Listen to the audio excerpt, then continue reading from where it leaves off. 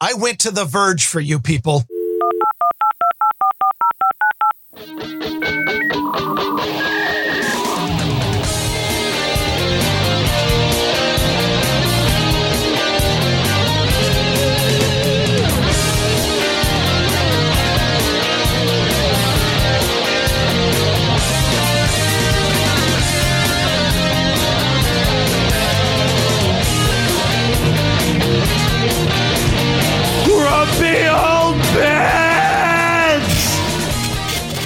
Hello and welcome to Grumpy Old Ben's number 228 for Wednesday, July 26, 2023. I am Darren O'Neill coming to you live from a bunker deep in the heart of Middle America, just outside of Chirac, where the weather is beautiful. But, you know, it's still Chirac. And from America's left coast, where I have nothing interesting to say right now, I'm Ryan Bemrose.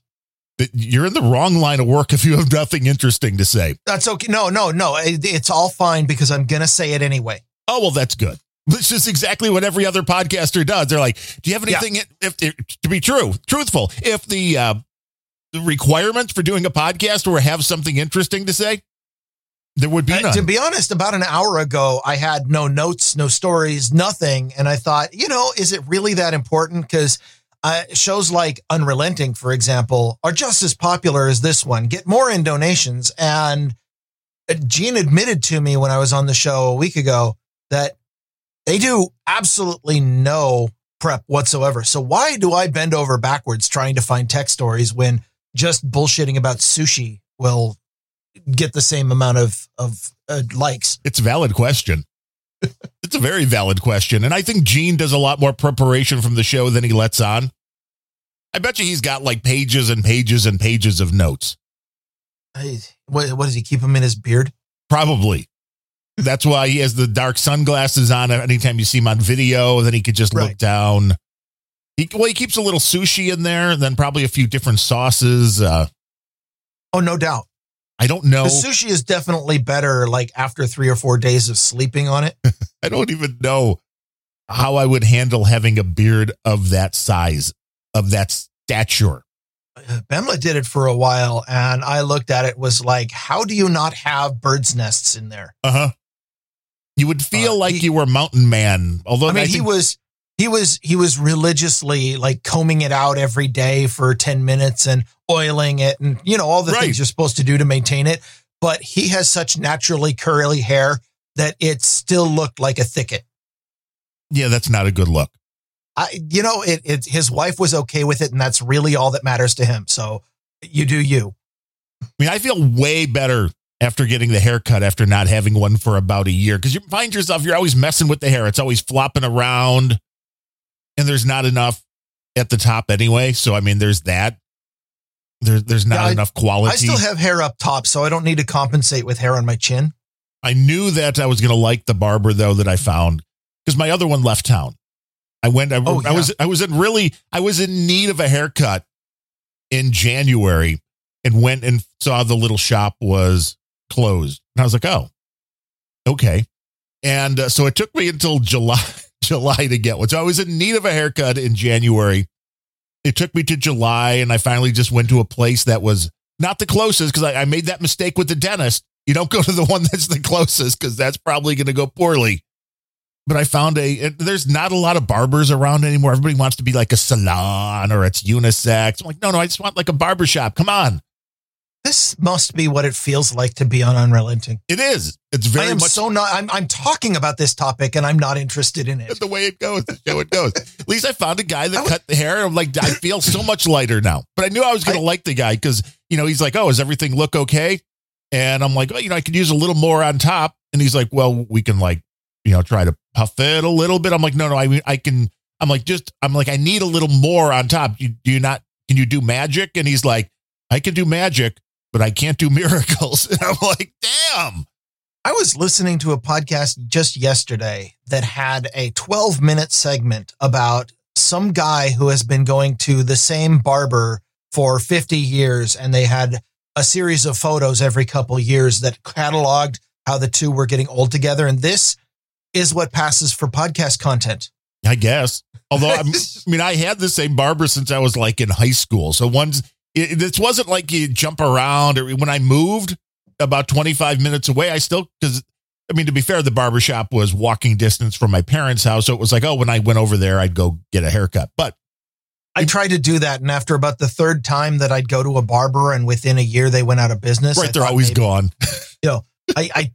I felt like it was probably me. So they're like, oh, wait, as soon as you start going to the place, the barber's like, I gotta get out of town.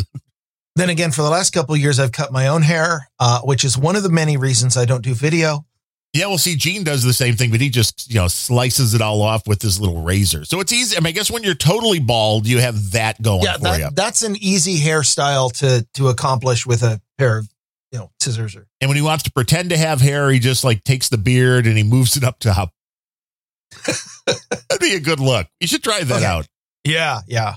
We should move to actual content. But we've got now, how do we want to do the Boostergram? Do we just want to still do like a one Boostergram segment when we get to that part of the show? Do we want to start on some Boostergrams talking about them as they come in? I know your Boostergram feed, thanks to the kindness of it is screwed. No agenda. I got nothing. I can talk about the technology behind it. I of course find it to be infuriating when people are like, intro to our show. Now let's go into thanking everybody for the next 20 minutes. So the first 20 minutes of the podcast, if you didn't donate, is not content. But everybody seems to do it and they get more donations than we do. So maybe that's the way to go. Right, because the people that donate want to have their moment in the sun. Yeah, if the people donated, they want to hear their name right at the beginning of the podcast. So that is the part that I think I'm missing here, because the people who donate, also, there's a strong correlation. Those are the people who are likely to donate. So true. So I guess if you want more donations, then the first half hour of your show needs to be nothing but meta talking about the people who gave to your show. Or do you do them like in between if they are comments about, so if we do a topic and we're talking about it and a Boostergram comes in that is germane to that topic, do you add that to that portion of the show, or do you wait for a donation segment? But without actually kicking BoostBot out, you're going to mention whenever somebody boosts anyway, so I go with that. See, that's how it works. And that way, then you kind of trickle it through the whole thing. So then we fool people who are like, I'm just not going to listen to the donation segment. We make the whole fucking show a donation segment. If the whole show is a donation segment and there's no other content, then you have to listen. Right. It's force feeding it right down their throats. But what you've learned now that you're on the No Agenda Live is a lot of little sats coming through. Yeah. So I don't use Helipad, but on my understanding, Helipad might have this problem, but I do also know Helipad filters out the streaming ones, which are what's kind of killing me right now. But when you boost, or when you send Satoshis, there's two ways to do it. One is you can boost, which is a manual activity. Everybody who's using a new podcast app already knows this. Explaining it for the rest of you who are still using some crappy Apple app or Google, or get away from those. But when you do it, there's two ways to send value to a podcast. One is a boost, which is a manual thing, and you decide how much it is, whatever the number is, and that's usually the ones that get read. But the other is just kind of a low level where you set it to, whenever I'm listening to this podcast, send 50 Satoshis a minute to the podcast, however that works. Well, my system has, I don't use the public apps. I use a custom script, and what it does, because I'm lazy, and this has worked when I was on a show that never received crap for donations, was it just grabs the last 500 transactions, dumps them into a spreadsheet-ish window in PowerShell. The window allows me to filter, so I can filter out the streams there. But the trick is my script only grabs the last 500 transactions. That was no problem. That was like 3 weeks worth with Grumpy Old Ben's and Angry Tech News. Not with No Agenda. Yeah. The problem is Adam, and bless his heart, I am very pleased that this happened. Yeah, he thinks you do work. This is, how'd you convince him of that? Well, it's a secret that I don't really want to give up, because otherwise, other people who don't do work might convince him that they do something too. True. Yeah, I got added to the no agenda split for I think 2%. I'm not really sure, but I know it's a pretty small amount, which is fine. That I don't do that much work on the show, but every single person who streams Satoshis, for every minute of no agenda, I am getting 1 Satoshi over and over again. And so right now, instead of 3 or so weeks, which I can then filter and look for boosts and things, I have, what is it right now? The latest is 7/26, July 26 at 9:41 local time. So I have an hour and a half. It's all about being able to filter out what you want. Servo says filter out the boostergram custom value. Yeah. What I need to do, I do all my filtering. The problem is that the script that I have, like I said, only grabs the last so many transactions. And what I need to do is start doing, I'm already going way too far and more than, most people care about. You're down that rabbit hole, baby. I'm in the rabbit hole. I'm going to keep digging.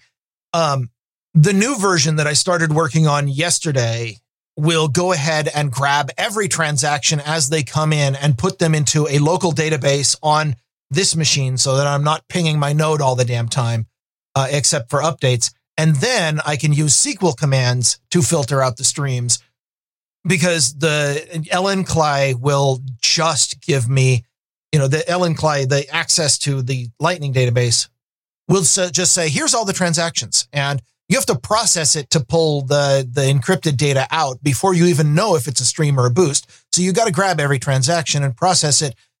I'm doing that. Now I'm going to stick the processed ones into a database. I've got the whole thing set up. It's all going to be a janky ass PowerShell script right now because that works for me. If anybody wants to use it after I've got it working, I can make this available. I'll just publish the source on GitHub. That's no problem. But I guess what I'm saying is Adam created, because he's awesome, created a problem for me I did not expect to have, which is I suddenly really need to up my game for how to deal with this database. And there's no good solutions that I know of. People point me to things like Conshacks, and it's like, but the Conshack system, while it does a few things really nicely, when you come down to boostograms, like if I'm in Conshacks right now, I'm in their dashboard, I'm in our particular program, the Grumpy Old Ben's program. When I go to boostograms, instead of just showing me all the latest boostograms, I get select an episode to see where your listeners boosted. Fuck you. I don't want that. I just want to see the last ones they came in, because I don't care what show people were listening to. I just want to know when the last ones came in over the last week, so that if they were large enough, and there's a comment, we talk about them. Yeah, the filters that I use most often are filter on the action field, which is either stream or boost, or there's actually one app out there that uses the word streaming, which of course screws up my parsing. But I filter on action, and I actually filter on the podcast, because that lets me Makes determine, sense. okay, this one came into Grumpy Old Ben's. That's why it's only 3 Satoshis. Oh. Now, and Concheck's the one that will give me the listing of everything that's come in as far as by time. Well, then that shows every little streaming one as well, which makes it nearly useless. It's like, for us podcasters, we just want something where we can get the information we need. Yeah. If anybody else is building some kind of reporting infrastructure around this, well, first of all, it would probably look a lot better than me. I live my life in the command line. I get it that nobody else does, but I don't care. Command line is my favorite interface, and I don't have to write UI code, which is a godsend. But anybody who's doing this, if you're going to be doing this filtering, here's the thing you need to know about podcasters. They do not give a crap about details from each individual streaming transaction.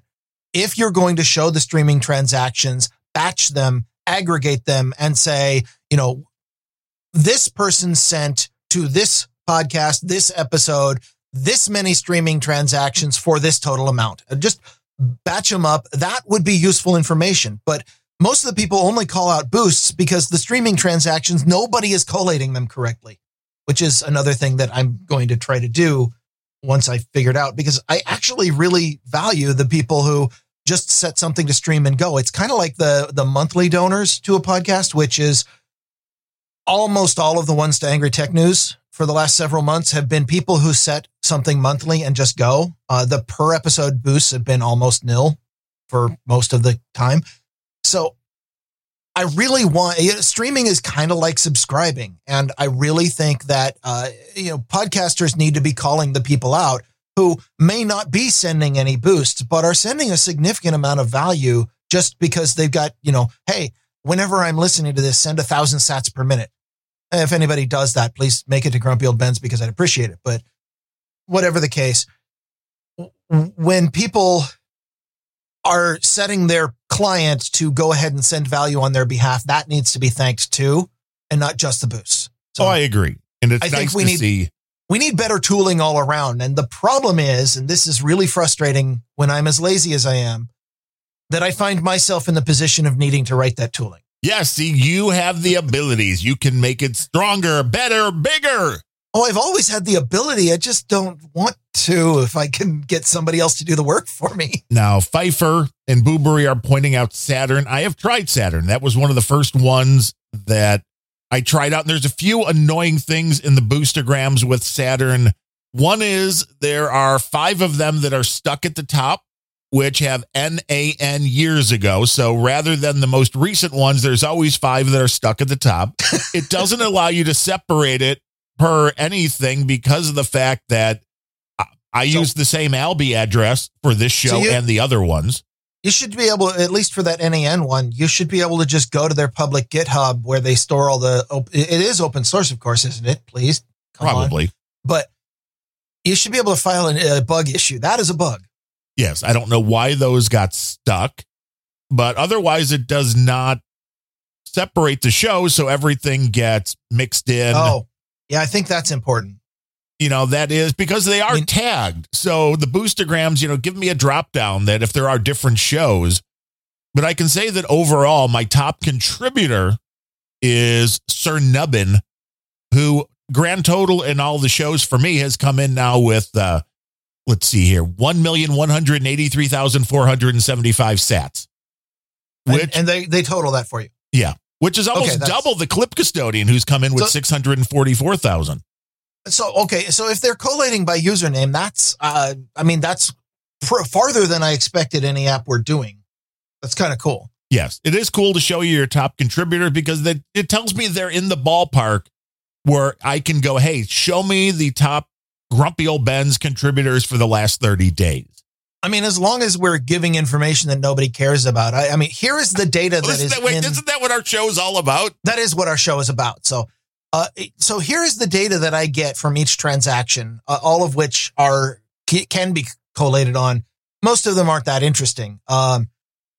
The action streamer boost, I get a username, I get name of podcaster, which if it doesn't say Sir Bemrose, then I don't know why it came to my node, but I have the podcast and the episode and the podcast index feed ID.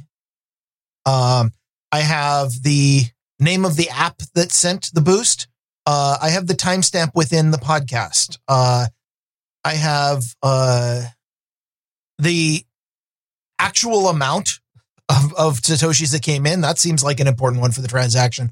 But in addition to that, there's another field called value MSAT total, which is how many they sent initially, because obviously I'm not getting all of the parts from the split. So this tells me how many they actually sent, and then it got split up to people, and some of it got eaten by nodes along the way for transaction fees, et cetera, et cetera. So, for example, I'm looking at a boost. Somebody sent 500 sats. The value MSAT says 500,000. The actual amount that I received was 11.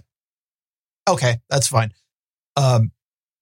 There's a sender ID, which is some kind of interesting hash code. Don't know what to do with that.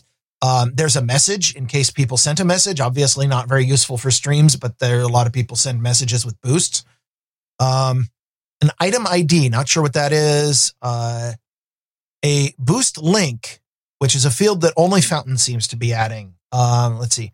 timestamp when the transaction came in, episode GUID, which is almost never a GUID, I'm noticing, but that field is pulled directly out of the RSS feed. The episode GUID for a lot of these boosts is 1575.noagendanotes.com. That's not much of a GUID, but sure. Oh, that's interesting. You see, I have Saturn pulled up in Chrome, which is what I'm using for you. So when I tried to go to the live tab, it made a very annoying noise over and over again. So I guess that went into your channel because they were hearing it on the stream. I'm like, oh, okay. Now we've learned. Don't do that. Do not use the same browser for clean feed. I remember there was a really annoying noise while I was talking, but I always assume that's my voice. Right. That could be as well. So, you never know. But the live thing doesn't work in Saturn either for me. It keeps making that noise, and it makes a very annoying confetti type thing on the screen, but nothing ever shows up. It's just a blank screen. And then let's see. Podverse, the last couple fields that are available, but not, there's a number of weird custom fields that get jammed into the transaction, which are interesting data, but only a couple apps will do it. For example, Podverse provides an app version. So does Cast-O-Matic. Podverse also provides, and this one's going to be fun, what speed you were listening at. Ooh, that's interesting. Adam Curry would love that information. Yeah, Adam Curry is getting it. I'm looking at the various streaming ones coming out of Podverse, and almost everybody is at 1.0, but there's one person here listed at 1.5, and I'm not going to name names. But you can out them. Oh, you're going to get in trouble. You can out them right now. So there's a lot of really interesting data in here if people would just come up with interesting ways to present it. And of course, that's a software problem and it will get fixed. These boosts are a year and a half, 2 years old now. So there's a gold mine of information. And, the scary thing is even when I'm getting long streams of just one Satoshi over and over again, what it allows me to do is do some data analytics on No Agenda, which I couldn't do before. What this tells me is that places like Podcast Index and BoostBot are getting a crazy wealth of information that could totally be mined and sold to big data for a hell of a lot more than you're getting from your splits on Satoshis. This is very interesting. Making any recommendations to the person who owns BoostBot, but there's a hell of a lot of personal information in here that's probably worth a lot to Facebook. Yeah, you certainly could, or sell some information right back to the podcasts that are using it. Like, hey, we can give you some analytics. Oh, yeah, that would be a little bit more ethical use of that data, wouldn't it? Maybe. And I just see that Boobery boosted, and he's 7th on my all-time list, right behind Comic Strip Blogger. You are almost going to pass Comic Strip Blogger, Boobery, if you keep boosting. I mean, you're within. Boosting. Yeah, keep boosting. I know. He's at 271,000. And Comic Strip Bloggers at 284. This is a big thing. We should start publishing this. But it doesn't split out by podcast. So when it tells you your top boosters, you don't know if they're doing it for R&R, which is almost certainly the case, or, I mean, for all you know, every one of these people are boosting Unrelenting and nothing else. It could be very much so. Although we know nobody listens to that show except Gene. Well, they don't have to listen. They just boost. Yes. You don't have to. You're right. We don't care if you listen as long as you boost. Yeah. Right at the very bottom of my list right now, I actually have 3 boosts that came in during this show. Yeah. Boobery. Pfeiffer and Boobery. Yeah. 3,000 from Boobery said, next we need to get some IRC cacophony going on in here. I don't think nobody wants sound effects. IRC? That's a valid description of what happens on IRC during a live show. Yeah. During a live show that has listeners, not necessarily ours. Do we have listeners? No. Doubt it. No. Except CSB always sends his ads in. You're right, Pfeiffer. That's the difference. Yeah. Only 58 live listeners right now. I think that's less than when we're just playing reruns on the stream. I am pretty sure that there were over 100 when I started talking about this topic. Pfeiffer came into with the boostergram. He says he's grumpy right out of the gate, which that's not rare for him. The total of the sats there was 1667, and Servo, who just says testes, which would you like somebody to test yours, or either he has genitals on the mind or he's testing something and mistyped it. 1337. No, whatever it is. But we appreciate everybody for listening. Go grab a friend, grab 5, grab 10. We're the best damn tech podcast nobody's listening to. Oh, we're better than that. NetNet says he's listening. So, I mean, we have somebody in Detroit. Wow. Yeah, and you admit that? Yeah. He's like, I'm listening to your show. I mean, not actively or anything. No. At least I remember to start the lit thing, so we're good with that. He's actually, NetNet isn't listening live. He's listening the day after tomorrow on the podcast and then coming back in time and trolling us. Well, he is a time traveler. It's the only some of the new podcast apps have that ability. The only way you could still be alive in Detroit is if you know what's coming. Yes, that's important. But I mean, we should actually talk about some stories, I guess. I mean, whoa, really? I mean, we're only a half hour into the show, so we should be wrapping it up anytime now. I was planning on delaying a little bit farther, until we got near the end of the show before because I didn't bring very many stories. No, that's okay. I have a few. Okay. I've got Russian Trade Ministry employees are no longer allowed to use Apple products. Were they using a lot of them beforehand? Well, you would think not so many on account of Apple was one of the companies that decided to signal their nationalist virtue by blocking sales to customers in Russia. But when that happened, Russia legalized something called parallel imports, which is where a retail establishment can go ahead and import products from the manufacturer into another country and then drive them across the border. Well, see, that makes sense. Now, I look at this and I'm like, why does this need to be legalized? In my day, we just called it a secondary market or used goods. I mean, I guess they're selling for new. It's a little disturbing to me that sort of thing is now considered illegal by default, because once Apple ships them somewhere, I don't know where, Poland, Belarus, somewhere across the border, Apple should not have the right to decide they can't be sold anymore. And the Russian government legalized the practice. Well, a couple months ago, the FSB came out and told all government agencies in Russia that Apple products are vulnerable to U.S. government backdoors. Now, Apple, of course, insists that they would never do that, but bureaucracy moving slow. It's been since March, 4 months, 5 months? And only the second ministry has now moved to ban iPhones for employees for work purposes. The first one was the state-owned oil company Rostec, which also bans Apple products. Now, I got 2 places I want to go with this. One is, actually, I'll start with, do you think that Apple is installing backdoors in their software or in their products? I do not, because I think there's enough third-party people that follow this kind of stuff that would have found it and made this a story by now. And if it's that's true, my intuition as well. Right. Because if it's true, if they find out that this is true, Apple loses a lot, because then you have no semblance of privacy expectation on their devices. And I remember there was the 2 or 3 weeks a few years back of pretty much all Apple native ads telling how they were refusing the FBI in that San Bernardino case, which, I mean, that was huge for Apple. And honestly, compared to most Silicon Valley companies, I think they really do care a lot more about the privacy and rights of their users. Is Apple completely immune to the government coming in and strong-arming them? I don't think so. Have they done it? I haven't seen direct evidence that they have. Would they do it? Probably not willingly. Right. Would they do it unwillingly? That's a question, because nobody would tell us if they did.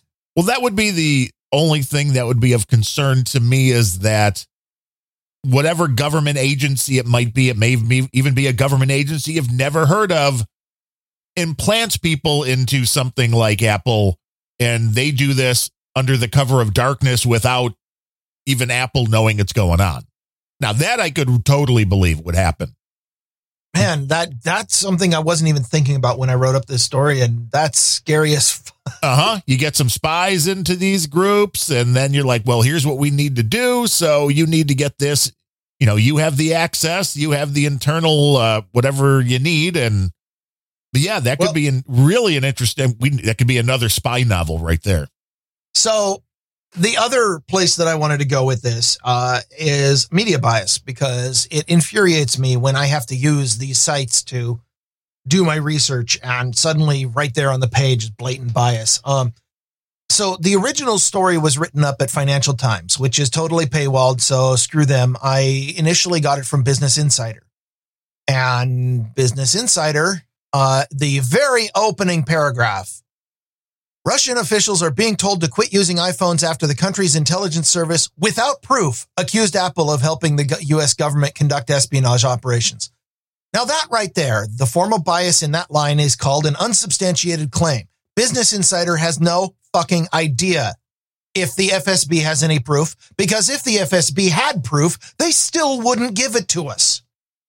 So I'm a little sensitive to it because of the rampant bias in the media today. But opening paragraph, the country's intelligence service, without proof, accused Apple. Well, that's not a piece of information is it? No. They might have proof. Now, the next line is a little bit better. Still biased, but at least defendable. They say FSB has provided no evidence to support the claim, and independent, or yada, yada. That much I believe. I believe the FSB has not provided any evidence to support the claim. They've just said this is true. And for a Russian government agency, they expect that's enough. And they're not talking to Business Insider, so they don't really care if Business Insider believes them.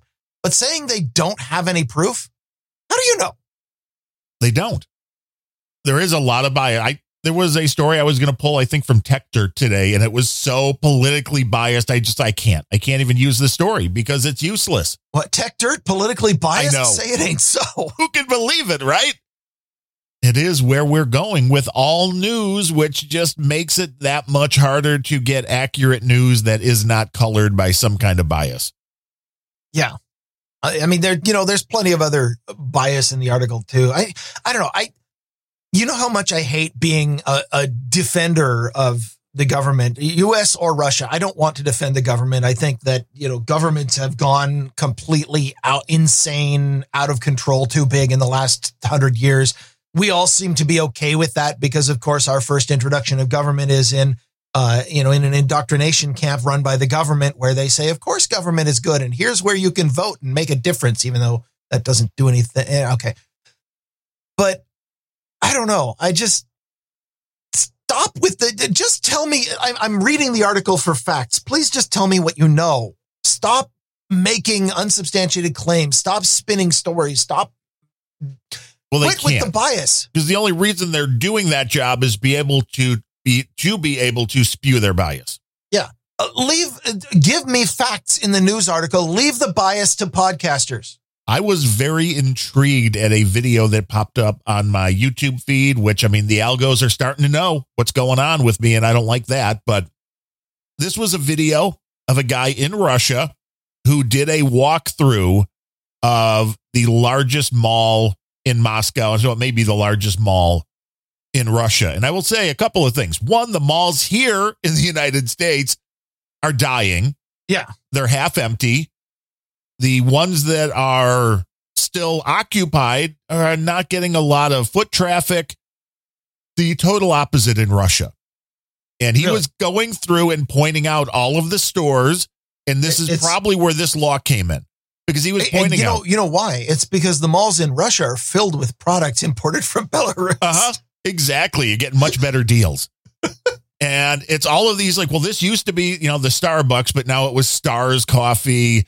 A lot of them were just shortening the names so that you could tell they were still, even though they're not officially the Converse store, it's all Converse stuff. Well, of course it is, because they're doing the parallel imports now. Yes. The Western companies are saying, no, we don't sell to Russia. And then they're like, oh, but if our exports to Poland go up 1,700%, right, we'll take the money and just pretend like it's not going to Russia. Right, because we're not selling them direct, so we're making a really big stand morally. And how awesome is it that all of the global one world government communists suddenly become totally nationalistic when it comes to, screw Russia, go America. Well, no, they're not. They're nationalist, but they're saying screw Russia, go Ukraine, and they're in America. Yeah. Because they hate America. They just love Ukraine. The mall was doing big business. And the one thing I did notice there are not a lot of obese people in Russia. It's very interesting. Is it because McDonald's pulled out of the country? I don't think so, because they still have Russian McDonald's, and they still have the Russian equivalent now of KFC who pulled out, and the line for the KFC was like 20 people long. So in this mall. So it's very interesting. So like, is it something else? Is it something in our water? Is it that fluoride you were talking about? It could be. What is going on that? And plus in America, we all fucking ate fast food when we were growing up. And the obesity problem was not this bad. In the 80s, we had KFC, we had McDonald's, we had all of the, 31 flavors, Baskin Robbins. Well, there's certainly something to be said for the quality of the food that we eat. I listen to one of the shows I listen to religiously because they are so fun to troll live, is The Lotus Effect with Phoenix and Phoneboy. And they have a segment pretty much every single show about the food that we eat, the quality of the food, how, they manage to tie every health problem people have ever had to your diet. But one of the simplest points that never clicked with me until I heard them say it on this show was very simply, when your body needs a nutrient of some kind, you don't have SMS from your digestive system. What you have is a hunger signal. That's pretty much its only signal that it can do. So if it decides that you need a particular type of mineral or something, it signals that you're hungry. Now, when humans were evolving and back up until, modern agriculture, especially corporate agriculture, food, and this is demonstrable, food nowadays has a lot less nutrients because they give it so many fertilizer chemicals. They're building it for mass and not giving it as much time. There's lots of reasons, but food is lower quality than it used to be. And so you go to your body sends a signal, says, I need food. That's the only thing you know. So you put food in your face and you continue eating until the hunger signal goes away.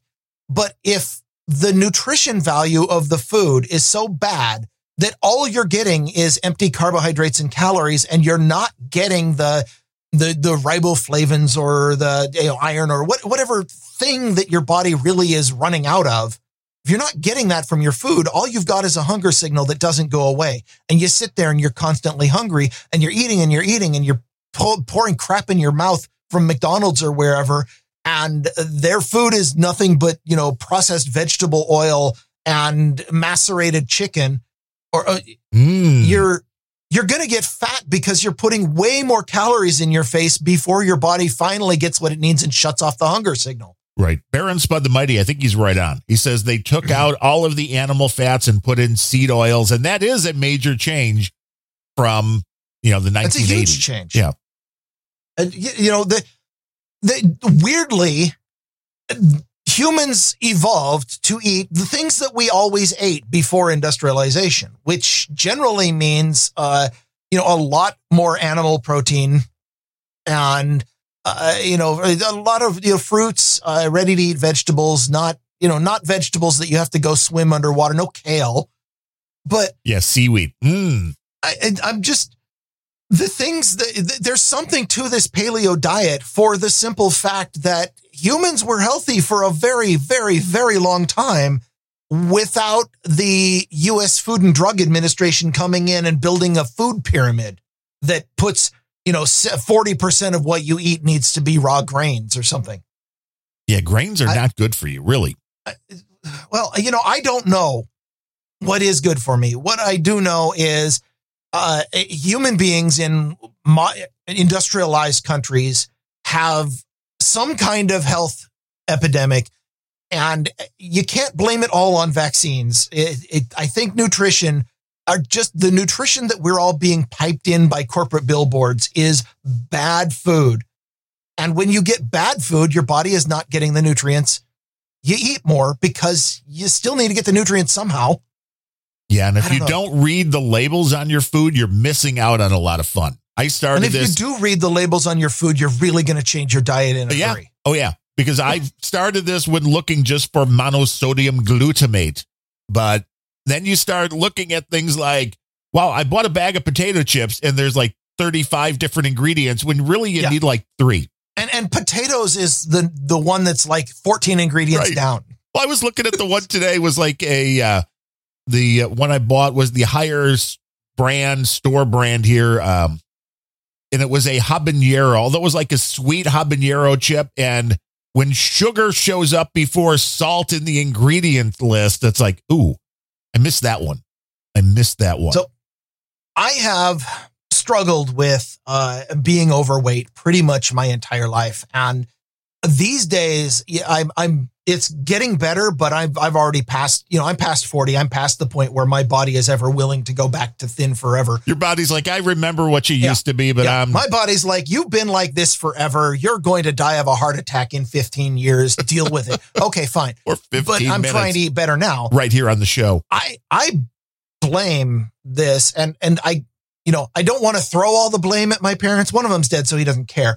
But I blame the nutritional guides from the 80s, which massive government propaganda campaigns, fat bad, eat carbohydrates only. Do you remember when we were food kids? Pyramid, yeah. Fat was the most awful thing. They put it at the very tippy top of the pyramid that was like, if you're going to have any fat at all, then, just a tiny amount, and make sure that you trim all of the fatty bits off of your meat when you eat it. So my parents, upon getting that propaganda, and I, who got that propaganda through state-run public school, all decided that fat was absolutely the worst part of anything. So when my dad, who was in decent shape, he had a beer belly, but that's probably because of the liquid carbohydrates, but he was always in great shape. I know that my genetics were capable of being in good shape.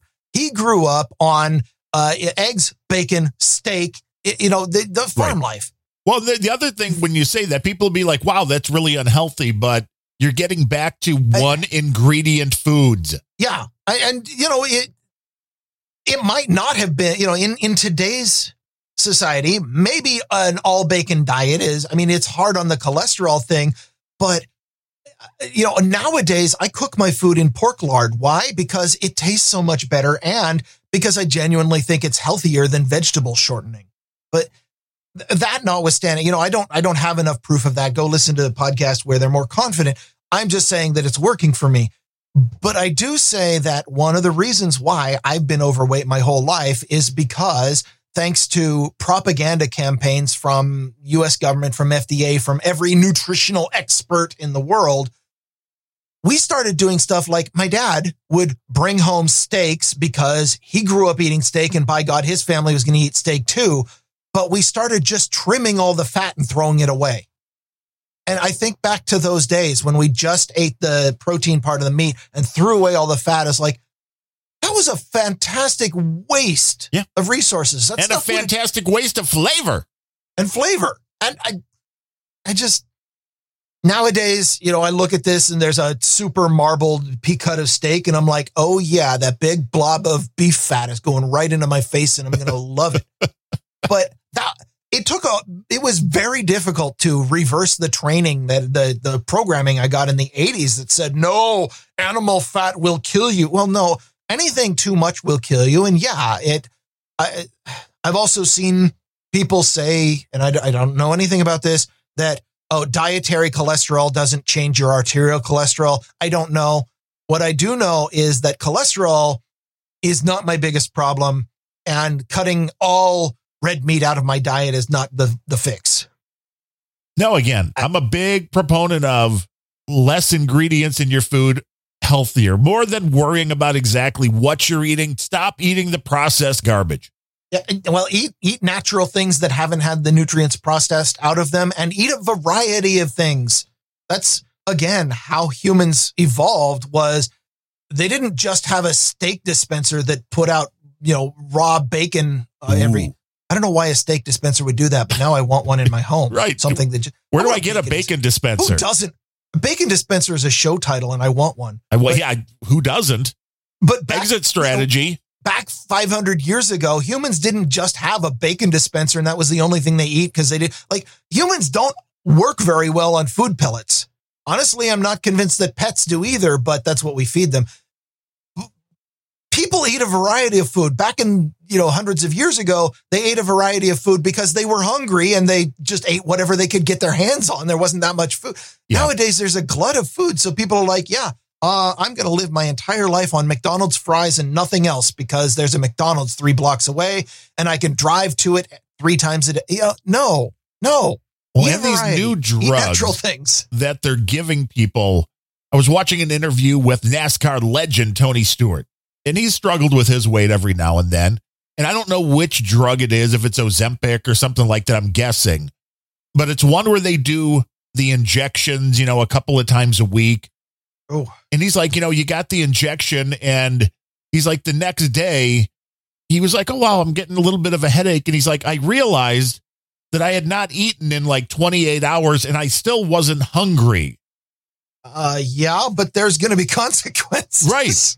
Well, it's like, okay, it's great. That'll curb your eating, but an injection that screws with your brain chemistry. What could go wrong? And if you're going to go to pharmacological ways of changing your diet, here's a recommendation that is, I think, safer than Ozempic. Methamphetamines. Is it more natural? It's going to raise your metabolism. It's going to make you not care about eating food. And I think it has fewer side effects than some of these pharma things. The things you hear on Grumpy Old Ben should not be considered medical advice. No, I am not a doctor. And if you're looking for real medical advice, go talk to somebody who's a paid corporate shill because they get paid more and they have a lot more insurance. But also they have more money if you decide to sue them for bad advice. Also true. But everybody wants the easy fix. They don't want to put in the hard work. They're like, well, I could just get a shot. Then I won't be hungry. It'll be great. Well, and the holy grail is people trying to get Ozempic in pill form now because, some people don't like needles and can I just swallow a pill and it makes me healthy? And changing your diet? No, it doesn't even, that's effort. That's work. Nobody wants to do that. Well, and people think, I wasn't under this delusion. I started doing. You're welcome, Blueberry. He started doing meth just because of you. Blueberry says in the troll room, I took meth because of Sir Bemrose. You're welcome. But I started doing the 45 minutes to an hour of exercise 5 to 6 days a week with regularity now over the last 3 or 4 months, whatever it's been. It wasn't to lose weight. It was to hopefully get rid of the heart arrhythmia, which it seems to have done. Oh, but success. I can say I'm a bit thinner. It's not a magical thing. It's not like, wow, you will be skinny in 6 months. It's like, no, it's not making much of a difference. It is still a combination. Your body has decided what shape it's going to be. Yeah, it's like, this is it. I'd love to help you out, but no, over 50, no. But it's not a magical thing. It's like you have to also adjust the eating habits, which I haven't really done because it's like, well, the exercise is working, but it's like, I know I still need to drop weight, but it's not like if somebody tells you, hey, you want to lose weight? All you have to do is an hour of walking or riding a bike a day, every day. It's like, no, that's not going to help you.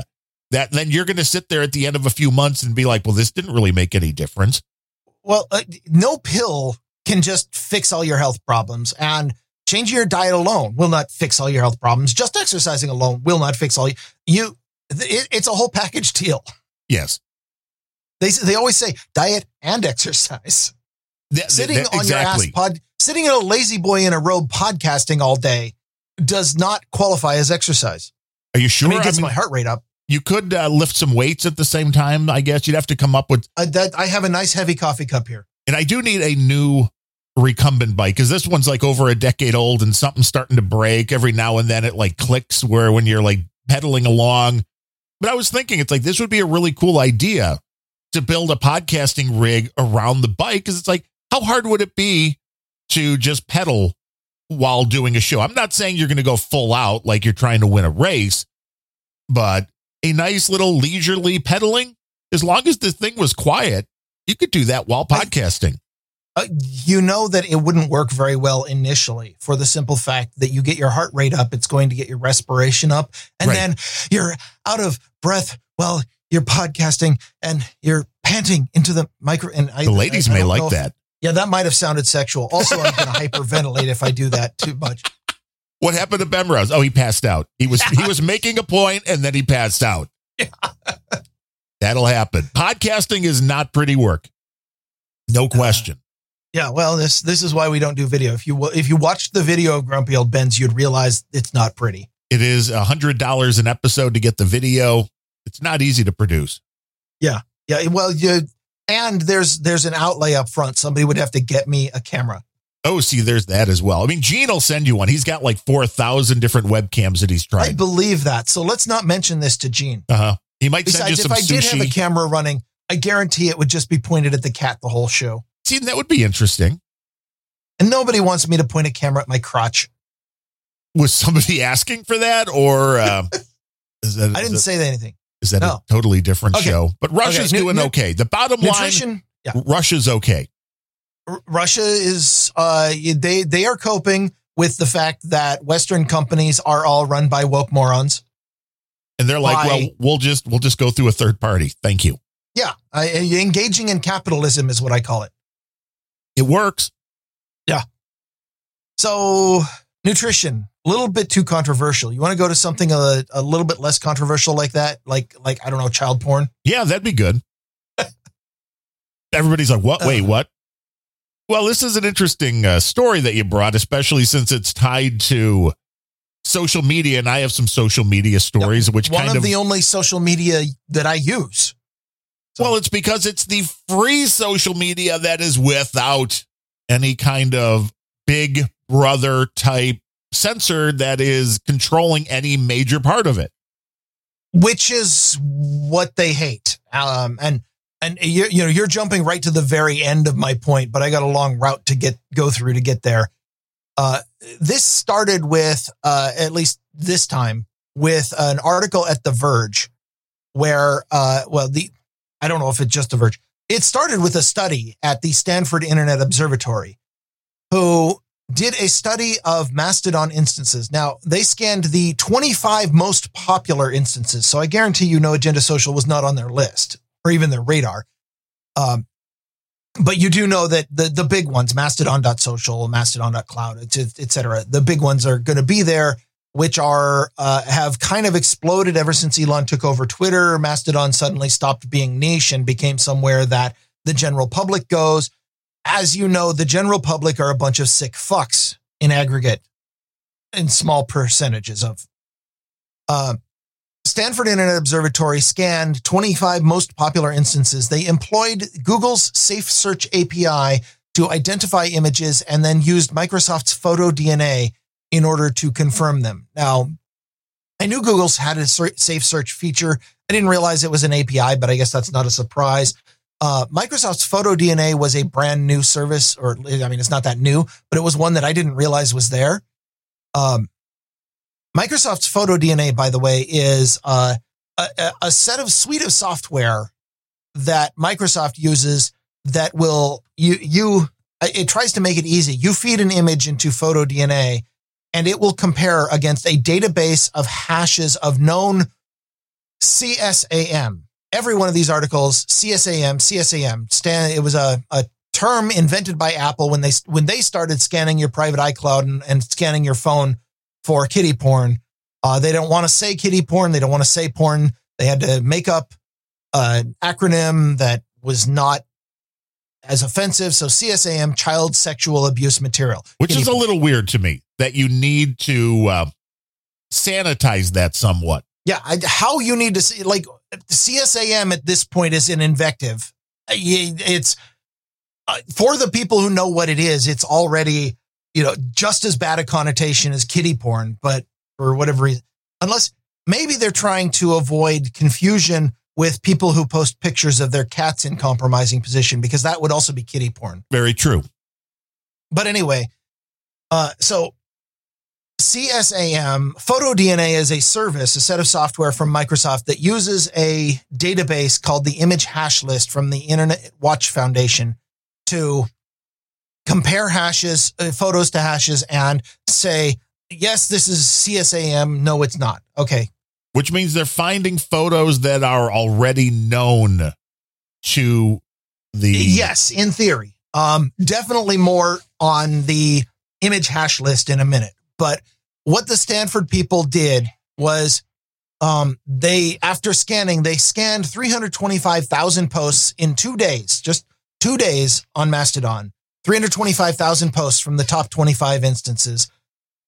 Given Federation, I wonder how many of those are duplicates. I didn't look at the study, so I don't know details of this. I only read the abstract. I'm sorry. Just don't want to do more work for you people anymore. That's going to get more donations. Oh, yeah. Okay. Well, I brought the story because I read an article from The Verge, which, by the way, is much more difficult than reading a study from Stanford. Right, this is true. It's The Verge. You're like, yeah, I went to The Verge for you people. Come on. Yeah. Boost, he went to The Verge. There's your ISO. I went to The Verge for you people. I like it. I like it. Okay. What did they find in scanning 325,000 posts on Mastodon in 2 days? They found 713 uses of the top 20 CSAM related hashtags. Okay. They found 1,217 text posts pointing to, quote, off-site CSAM trading or grooming of minors. I have to ask how you're verifying these. First of all, I don't know what the top 20 CSAM related hashtags are. I don't want to know. So if you're in the troll room, don't post them. I don't care. But I do wonder, how much do you have to do in order to verify this?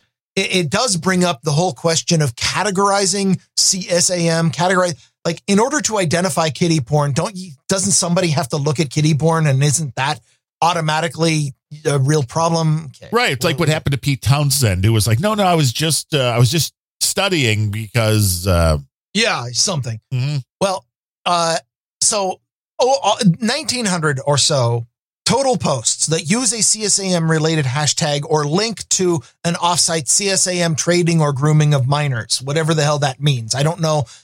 Again, what did they do? I should have read the study if I, were more interested. But did they go out and find the top 25 kiddie porn websites and then look for those URLs? I don't know. Again, not asking. And here's the big smoking gun, the thing that The Verge made a huge deal out of this. Everybody is losing their minds. In 2 days, 325,000 posts, they found 112 that had media attached to them that were positively identified by Microsoft's Photo DNA, or 0.03% on the biggest Mastodon servers out there. And everybody took this 0.03% of posts and said, Mastodon is rife with child porn. It's everywhere. There's an epidemic of kiddie porn, of CSAM, of whatever you call it. Mastodon is completely overrun by child pornographers because 112 images out of 300,000 posts had something that Photo DNA identified. Well, and really what they're missing out on is the fact there are probably instances which are nowhere near connected to these main ones that are nothing but. If you're interested in child pornography, and this is not advice because I honestly don't know what I'm talking about here, my intuition is that if you wanted to go find it, you wouldn't go to mastodon.social. You would go to one of the smaller instances that nobody knows about, that Stanford isn't scanning, because you're going to find your community somewhere. The communities of, no matter what the interest is, a community will form around it. And if the people have been so stigmatized as to, be hated by everyone in the world, then they're not going to advertise on one of the big places. They're not going to advertise at all. So, like I said, I'm worried, skeptical about how they identified all of this. Well, but the conclusion of the study is that CSAM on Mastodon is, quote, disturbingly prevalent. See, that is not what I would take from this. What I take from this is The Verge, like a lot of other folks, and Lavish just came in with a boost to 6666, who says, balance your diet, exercise, meditate, and don't read The Verge. See, that is good advice, because Lavish nailing the good advice. He should be on a podcast. He should. Maybe even call it Behind the Squeams and spell it with 3s and all that. But I think this is another hit piece on any kind of technology that is decentralized. I absolutely agree. I've got a little ways more to go before I get there. Can I just run through the rest of this? By all means. Okay. Let me pull one more line out of the conclusion from the Stanford researchers. They have concluded that, quote, Mastodon admins should employ more robust tools for moderators, along with photo DNA integration and cyber tip line reporting.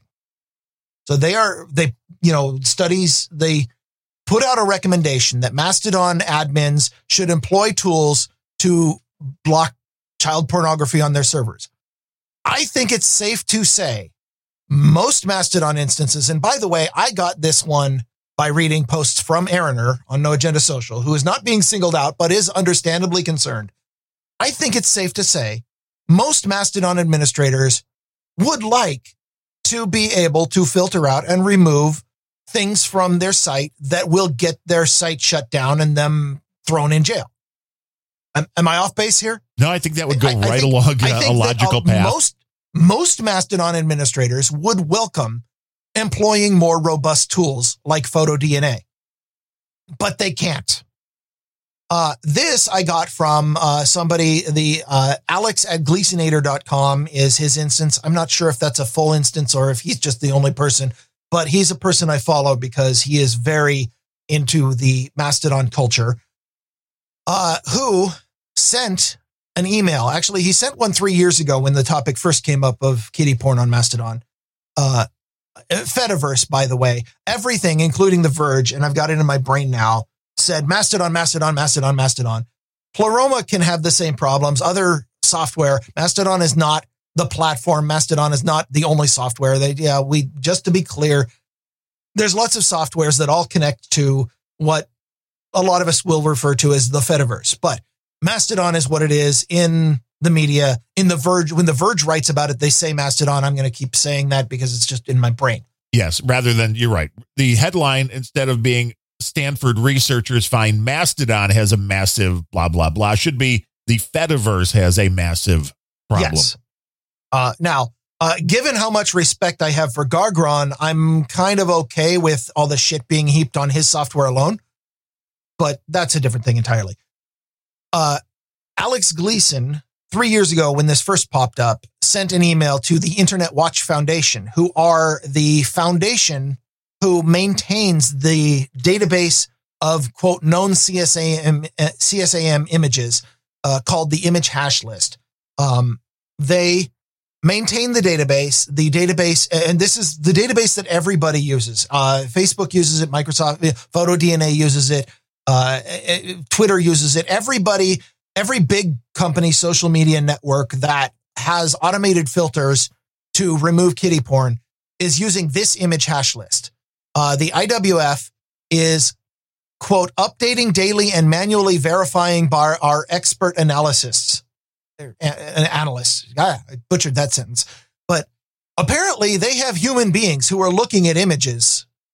I don't know how they get away with that. Not going to ask. But this is the one that's used. Now, this database is proprietary, copyrighted, and non-public.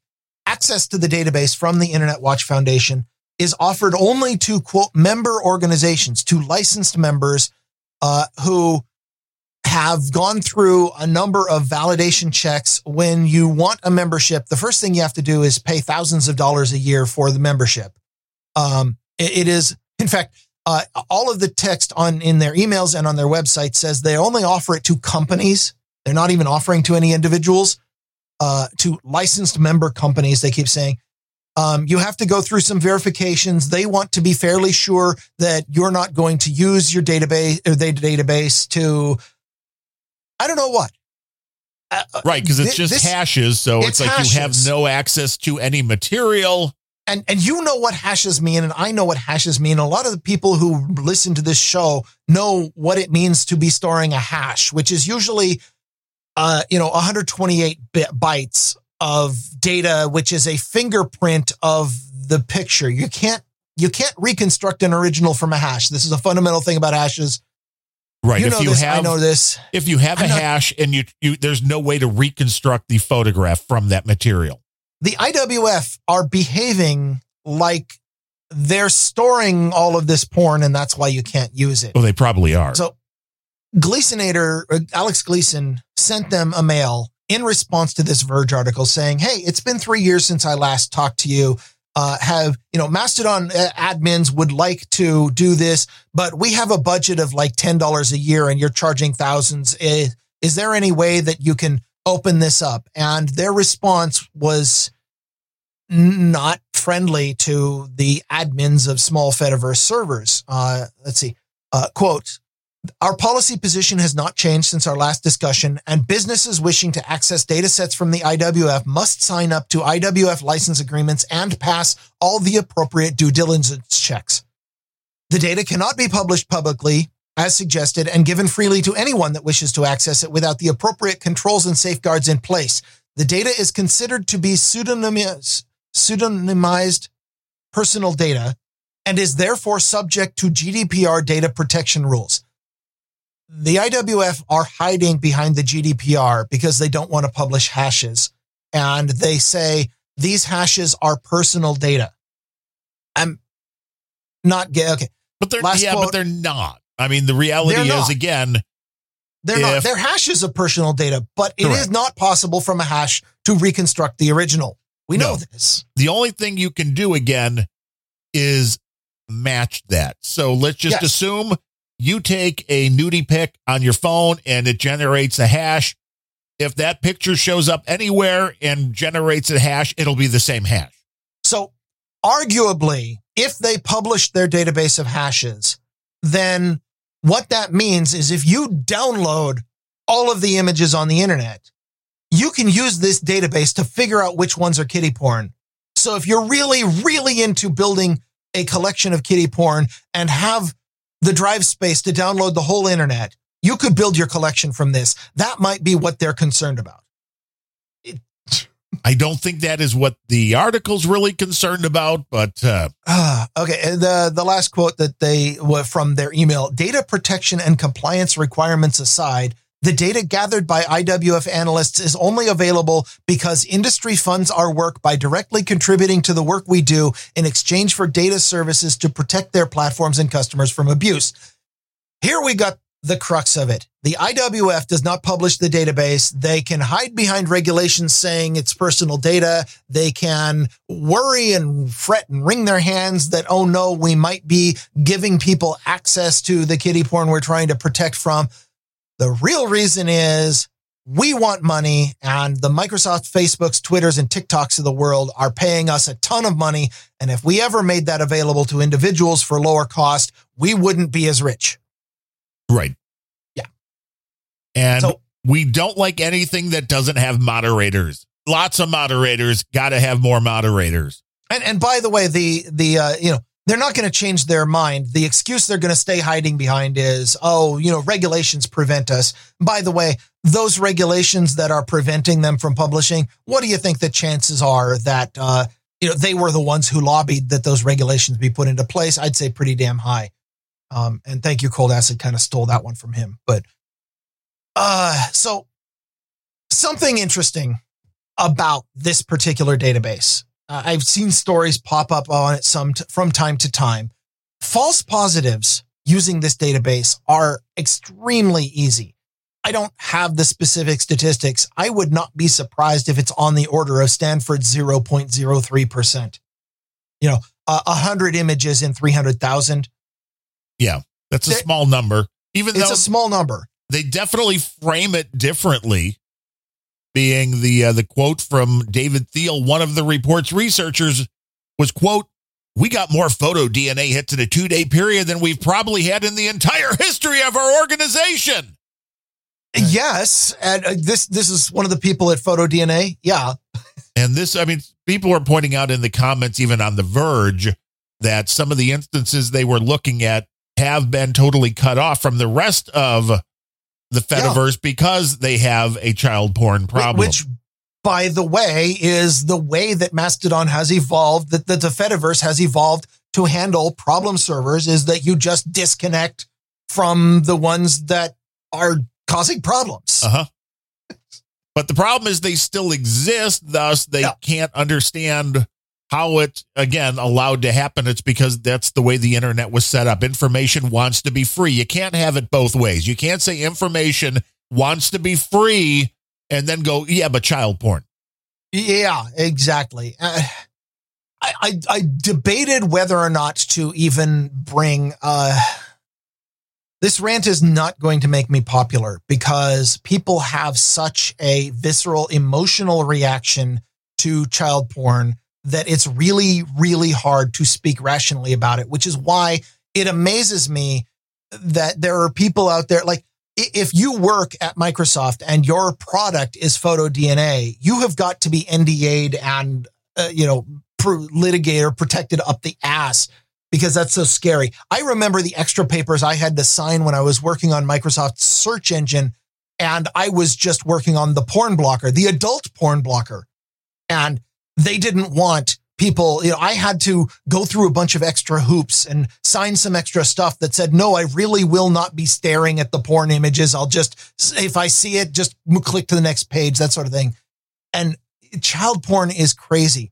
But if I may be allowed briefly, and I know I'm going to get hate for this, to speak about it in a rational way, downloading and looking at images that already exist pretty much nails the textbook definition of, quote, victimless crime. I just have to put this out there. It's absolutely disgusting to be the one taking the pictures, to be the one putting children into sexual positions. And given that that's how child porn has been created for most of as long as there's been child porn, I understand the negative reaction to it, especially given that downloading and staring at it, in some way you can say, people wouldn't put kids in compromising positions and take pictures of them if there weren't a demand for it. I get that. That is a great argument. Once the pictures are already out there, you're not victimizing kids by storing a photo from 1985 and looking at it over and over again. I hate that I'm making this argument entirely because I am fortunate that is not my fetish. That's not what I'm into. If there's no curves, I go nowhere with this. But I worry, not because I'm a purveyor of kiddie porn, but that I might download an archive of 1,000 images of whatever looks like regular adult porn of consenting people engaging in commerce, and one of them happened to be 17 and a half at the time, then legally speaking, that opens me up to crazy liability that I don't want to be access to. So I hate the whole argument. Well, it's a much more complex argument.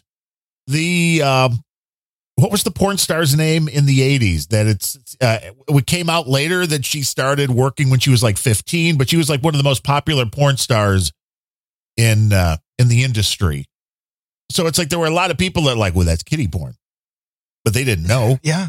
But so is taking a photo of your kid splashing around in the tub because it's cute. Right. Tracy Lords. Thank you, Cold Acid. When you have a 80s porn question, you go to Cold Acid. Yes, thank you. Of the rare encounter. I knew we have an expert for everything. You know that? But we talked about a story almost maybe 3 years ago, the story of the underage girl who took the video herself of her having performing oral sex on a guy.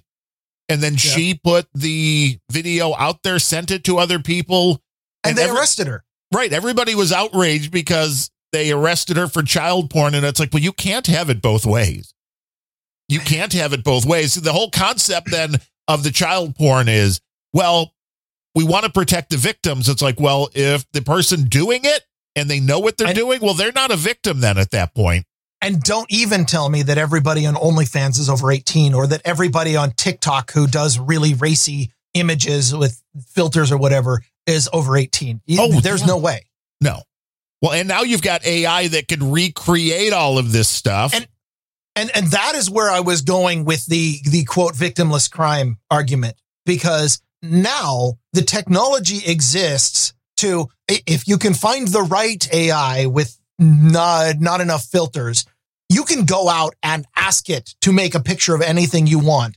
And assuredly, no children are harmed by asking AI to make a picture.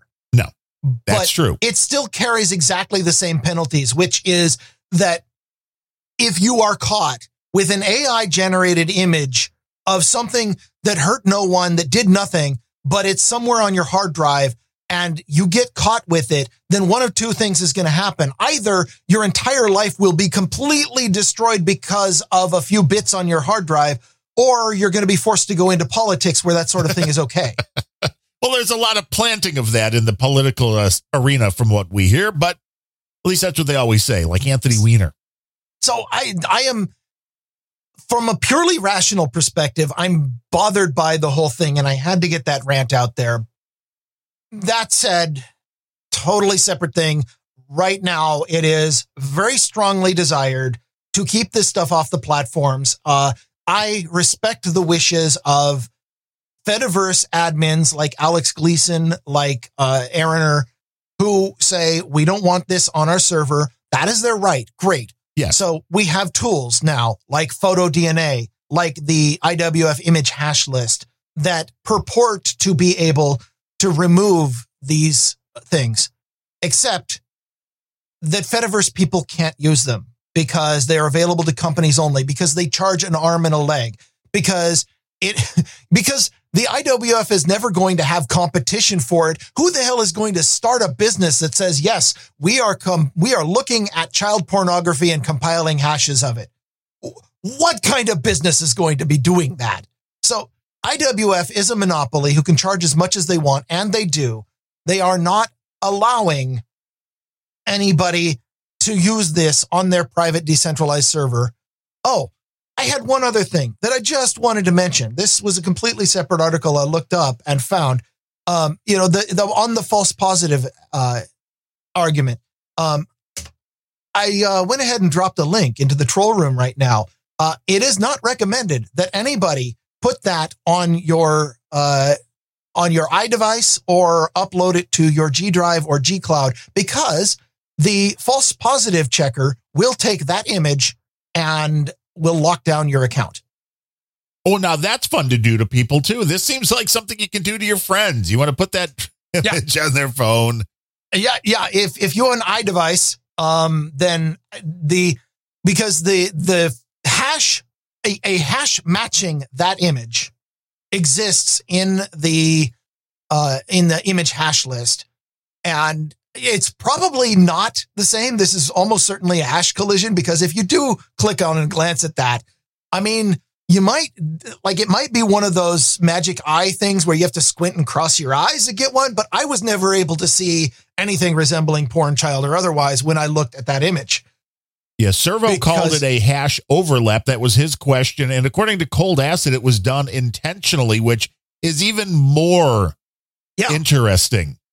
Yeah, it was. I pulled that straight out of the thread, and Cold Acid knows everything about this because, I'm not going to accuse him of being in kiddie porn, but he was active in the thread that I pulled that out of. Hey, he does have a podcast. He does. We're scooping. He does, and he'll have to defend himself on the podcast from all of the issues I'm levying at him. But this is the typical, but the children argument for having so anything on the internet that does not have full moderation. So now we come down to the point that you kept trying to make that I was saving because I love to bury the lead and put my point at the last. This is an attack on decentralization. Yes, because we can't have any kind of information just flowing out there. We have to control it. And that's more dangerous than the child porn, truly.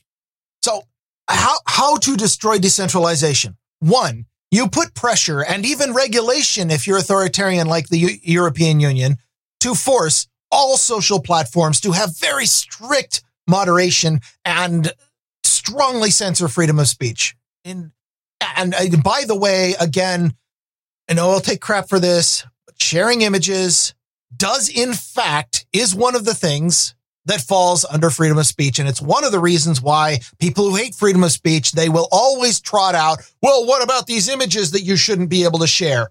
And yeah, if you're free to speak your mind, you're free to speak or share things that are awful. That is a side effect of freedom. That's how it works. You can't just be free to only do things that somebody else likes and not be free to do things they don't like, or you're not free. That is a problem with freedom. I still think freedom is so important and the benefits outweigh the risks. But anyway, in the interest of saying no, 112 out of 300,000 is way too many, and we cannot possibly allow the 0.03% of threads to exist. We have to stomp it all out. And as you're well aware, trying to get from 0 to 90%, easy. 90 to 95, same amount of effort. 95 to 96, same amount of effort. 96 to 96.5, same amount of effort. The diminishing returns are epic. So trying to get from 0.003 to 0.002% is a monumental amount of effort. Yes. The Fediverse does not have the tools, nor should volunteer admins be expected to. Nobody has the tools, though. Nobody has the tools. And Microsoft doesn't have the tools, although their marketing will say that PhotoDNA can do it.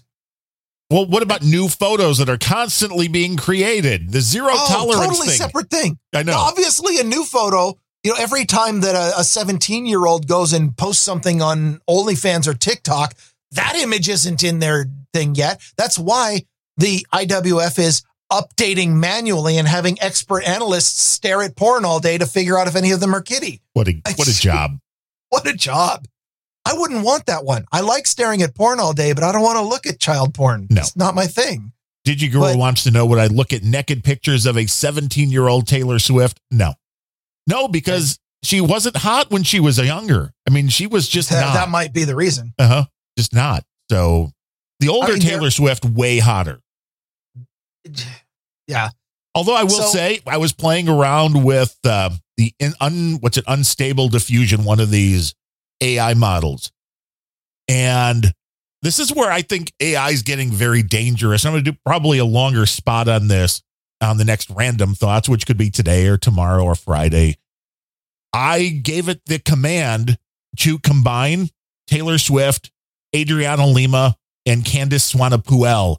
And I will say, I am really depressed this woman it created does not exist.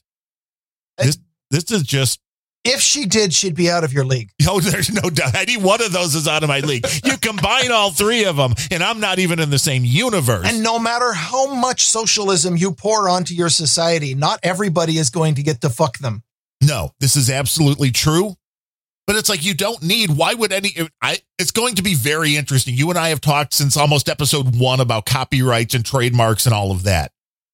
When you go to an AI and go, well, combine these three models into a unique new entity, do any of those models have any control, any say, any ownership of that image? It's very weird. They'd certainly like to. Right. Which I get. But it's like, well, no, but you don't need a model anymore because I could just create one by very easily mixing and matching a few other people. The AI just goes, all right. Yeah, well, this is the crux of all of the lawsuits around AI and copyrights and whether or not feeding copyrighted material into the data set that the AI looks at should be legal or not. And it's one of the huge areas where you realize the last time copyright had a major overhaul was before computers really were a big thing. And, in 1976, I know computers existed, but we weren't sharing kiddie porn on the internet yet. Things were not instantly, and people were not taking photographs of themselves. We'll get to it because I have a couple stories. We could go 4 or 5 hours. Copyright is definitely not up to the task of policing AI. That is a separate thing. I'm sorry. I wanted to get back to the attack on decentralization, but I actually got distracted by my Mastodon on No Agenda Social just started going off. Yeah, I'm hearing that too. I haven't looked. Apparently, Alex Gleason, who I've been quoting because he's the one who really got me moving on this topic, is listening to the No Agenda stream, I guess, because he started out saying No Agenda is talking about this, and I mean, that's really cool that he's listening. Servo was kind enough to say, no, we're grumpy old Bens. We're not No Agenda. I would like if we were as big as No Agenda, and but thank you, Alex, for doing this, for looking out, because this is a really big problem. Step one of the attack on decentralization, you pressure people into 100% filtering, which we know is impossible, but on the big networks, between their marketing and, pouring thousands and thousands and, hundreds of thousands of dollars and employing hundreds of full-time position, they can get it down to the 0.00003% or whatever it is. And then they can smooth the rest over and pretend like it doesn't exist at all. But if you don't have that budget, you can't. So the second is individual server owners will not have the means to police their posts. If you try to push people to unreasonable expectations and even, like I said, in the EU, where you will straight up make it illegal, like we will destroy your social network if you can't meet these unreasonably high requirements for moderation, for filtering, for censorship. Individual server owners can't do this. And big tech, usually when you have some widespread desire, there's 8,000 plus Fediverse servers out there. That's 8,000 possible customers for somebody in big tech coming up with a technological device that helps you. If PhotoDNA were a project with an open API and every Mastodon instance could just plug in and say, whenever a media post is posted, throw it into PhotoDNA and it gives me a yes or no, we're good. But this IWF, with their greedy policies that say we are not going to offer it to individuals and we are going to charge thousands of dollars, means that PhotoDNA, which uses the image hash list exclusively, will never be available to an individual server owner, to anybody running a small server. What this does is it is forcing services like social networks to re-centralize, because that's the only way you can be large enough for this monopoly to come in and allow you to use the tools that the government regulations are now saying you will get sued out the ass if you don't use. That is how you destroy decentralization. Which, by the way, decentralization, if you haven't been listening to every other episode of this show, is a huge, huge threat to the big social networks, because everybody that does not want a free decimation of information. Because they want to be able to control speech. You cannot control speech on a decentralized network. That is why Mastodon is a threat. That is why you come out, you look at a Mastodon, you look at Matrix, you look at all of the various Lemmy, all of the decentralized services that are replacing the big platforms, because the big platforms have implemented policies that are just becoming unsatisfactory. Users are abandoning Reddit and going to places like Lemmy. Users are abandoning Twitter and going to Threads. No. They're abandoning Twitter and going to Mastodon. They're, a lot of people, I wish there were more. There are a lot of people who are actually leaving Discord and going to Matrix, which is, I looked into, and I might be setting up a Matrix instance because I'd love to get rid of my personal gaming Discord channel. I'm just starting to really dislike Discord. That's a totally different thing. And I think I said dissemination wrong. So it's probably insemination. It's probably another one of those inauguration things. The other part of this, which is weird, because one of the stories I had was 200 school districts plus are suing social media platforms. Well, they want the big money.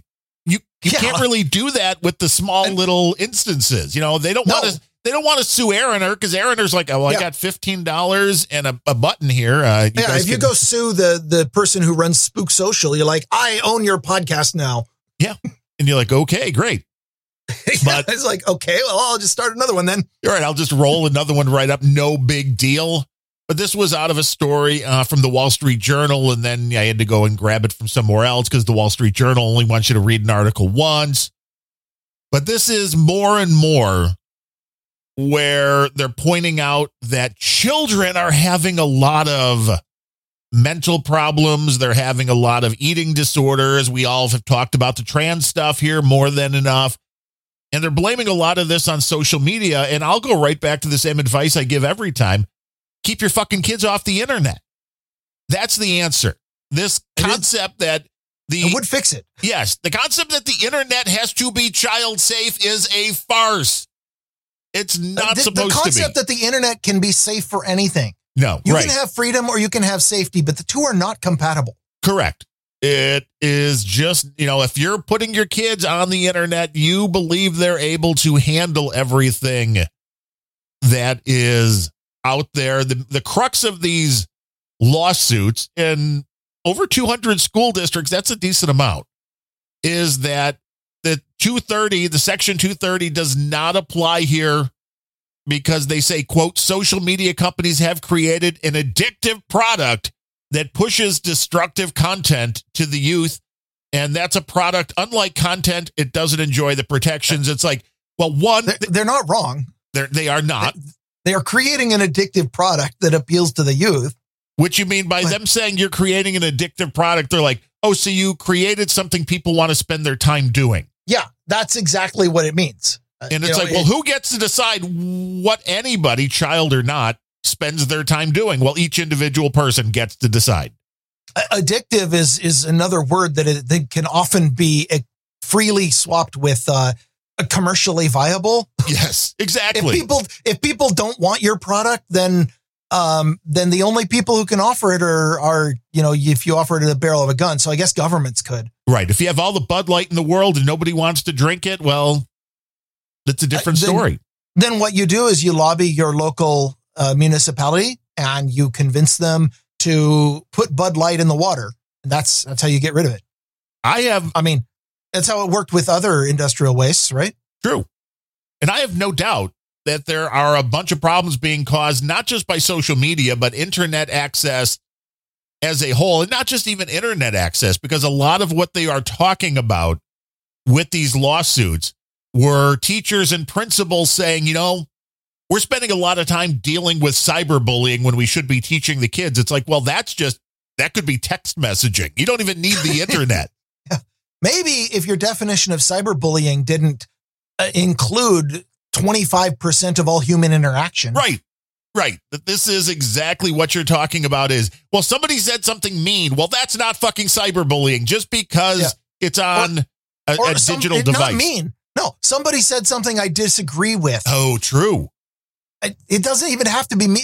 No malice needs to be involved. This is true.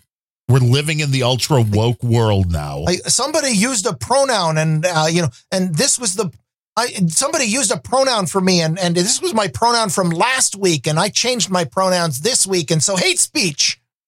And there's also a very strong vibe here that these lawyers are just trying to get a big fucking payday. This has nothing to do with trying to help the children. The lawyers are going to take 25% of any settlement here. So, there's a lot of bullshit going on. Yeah, don't say. Uh-huh. I mean, you pretty much just described every story we've ever brought to this show. There's a lot of bullshit going on. There is. There's a lot of bullshit going on. Your teens and younger are going to have problems if you set them loose with a phone or a tablet or a laptop and they go on to the social media sites, because that is what social media is. To be surprised that they want to spend time on these is totally ignorant of the fact that that's the only thing that these companies are trying to do. The programmers are like, well, how do we get the kids to continually do the dances and keep posting them on TikTok? What is the dopamine hit?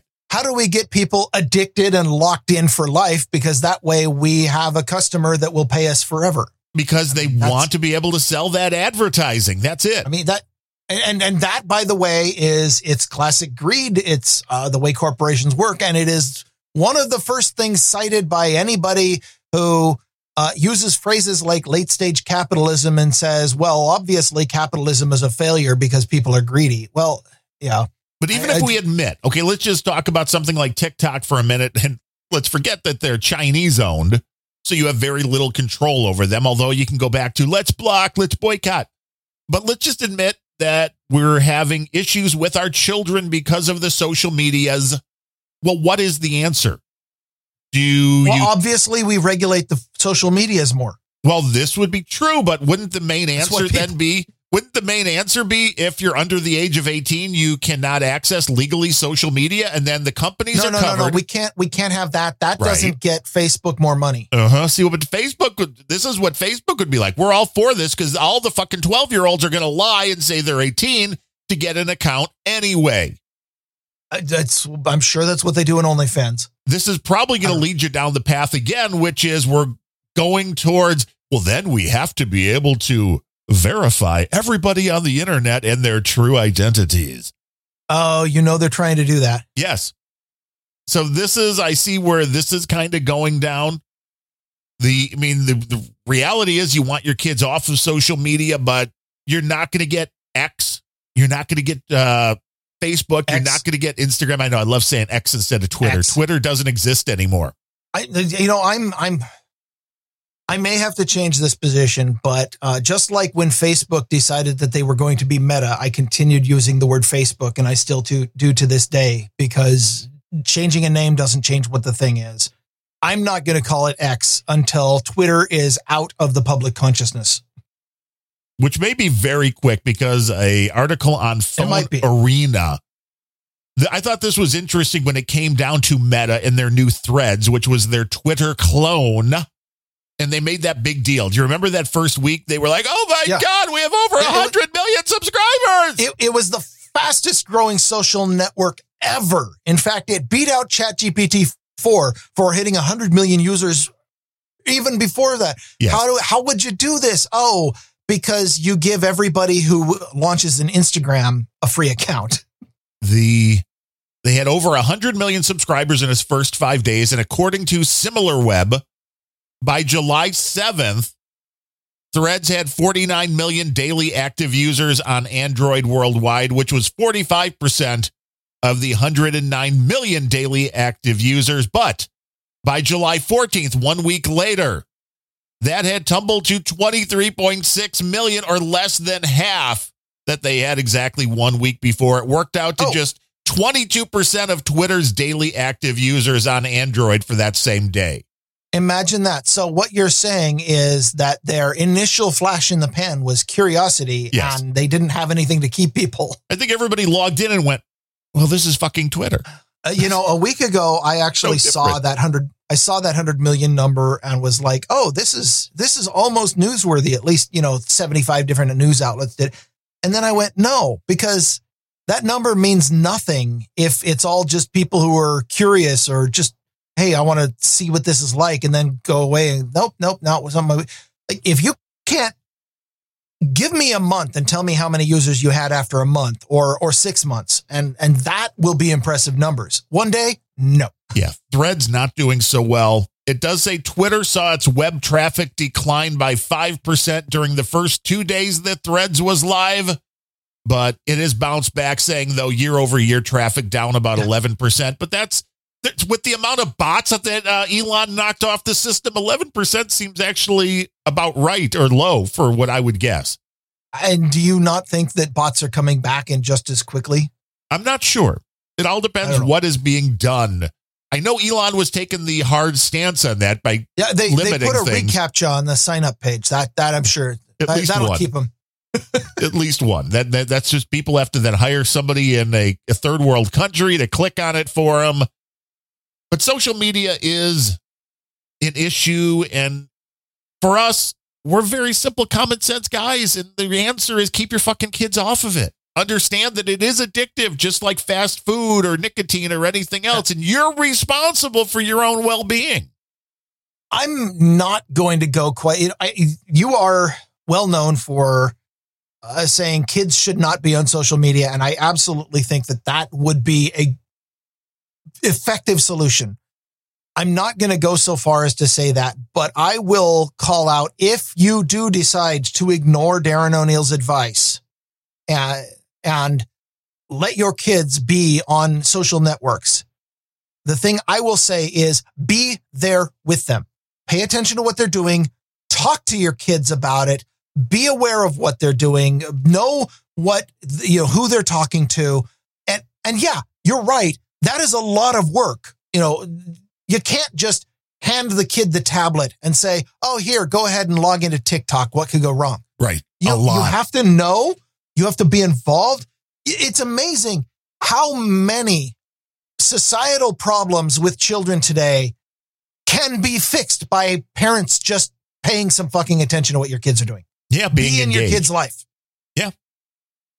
So I'm not going to say kids should never be on the internet. I'm going to say that kids are very impressionable. They have undeveloped minds on account of being children. They are giant sponges that absorb any information they encounter. And if you give them a free pass to see what's on the internet, which, newsflash, is not all smiles and rainbows. There is some bad stuff on the internet. If you hand your kid a portal to the depths of depravity that is the internet, you're going to fuck up your kid. Yes. So I'm not saying close the portal entirely and never open it. That will work. But I'm saying if you're going to introduce them to that, be there, help them interpret it, talk to them about it, talk to them about what they saw, be part of your kid's life, get them to trust you and say, Mommy, Daddy, I saw a picture of somebody and it said they were only 17 and a half. And give them context. Give your kid context and say, no, that's actually AI generated. It's not a real person. You're okay. You don't have to worry if Facebook will just ban you and shut down your bank account because you happen to glance at it, but that's okay. We'll get along because we live out in the country off the grid because the modern society is sick. Okay. Well, the AI stuff is going to make it so much easier for people to be catfished. Let me tell you. Yeah, this is true. Because now you can't go, well, let me look up this photograph and then see it was used on 100 different sites. The AI is going to create. Not when you can create a new one for each attempt. So you got to be careful of that. And if you're going to put your kids on the internet, I mean, I think there is an age that's too young. And there are parents who let their kids run rampant at like 10 or 12 years old. They are morons. Now, yeah, when you're hitting 14 or 15 with the right knowledge, you'll probably be okay if you're not a total moron. But it breaks my heart to see multiple stories of like 15 to 17-year-old boys who didn't know that when some random female sends him nudes and says, send me nudes back, that this is a scam and they're going to use it. Probably not a female. Right. Or maybe it is, but they're just looking to get money out of you, not your pictures. If you're lucky, it's just an FBI agent. Or not a guy in Nigeria who is like, I'd like to take your money.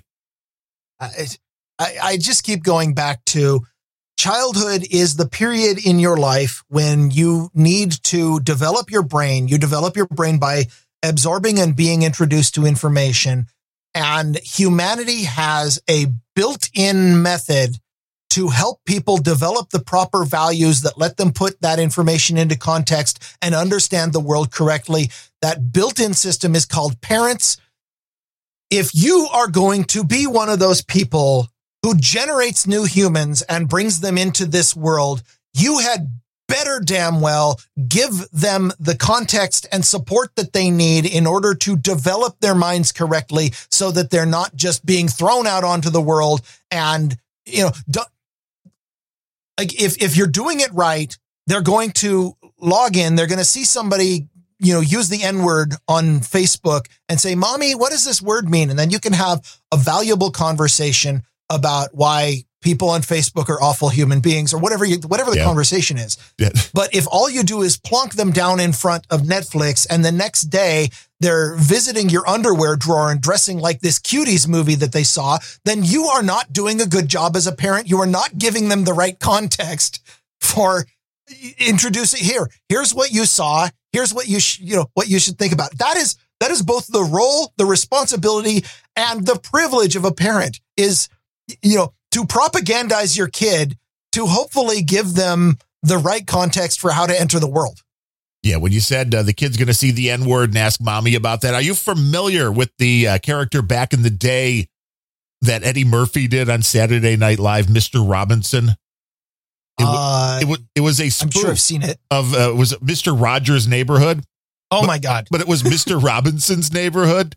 And I have to look up when this bit was, because I think I was like 15 or 16, I feel like, when I saw this on television.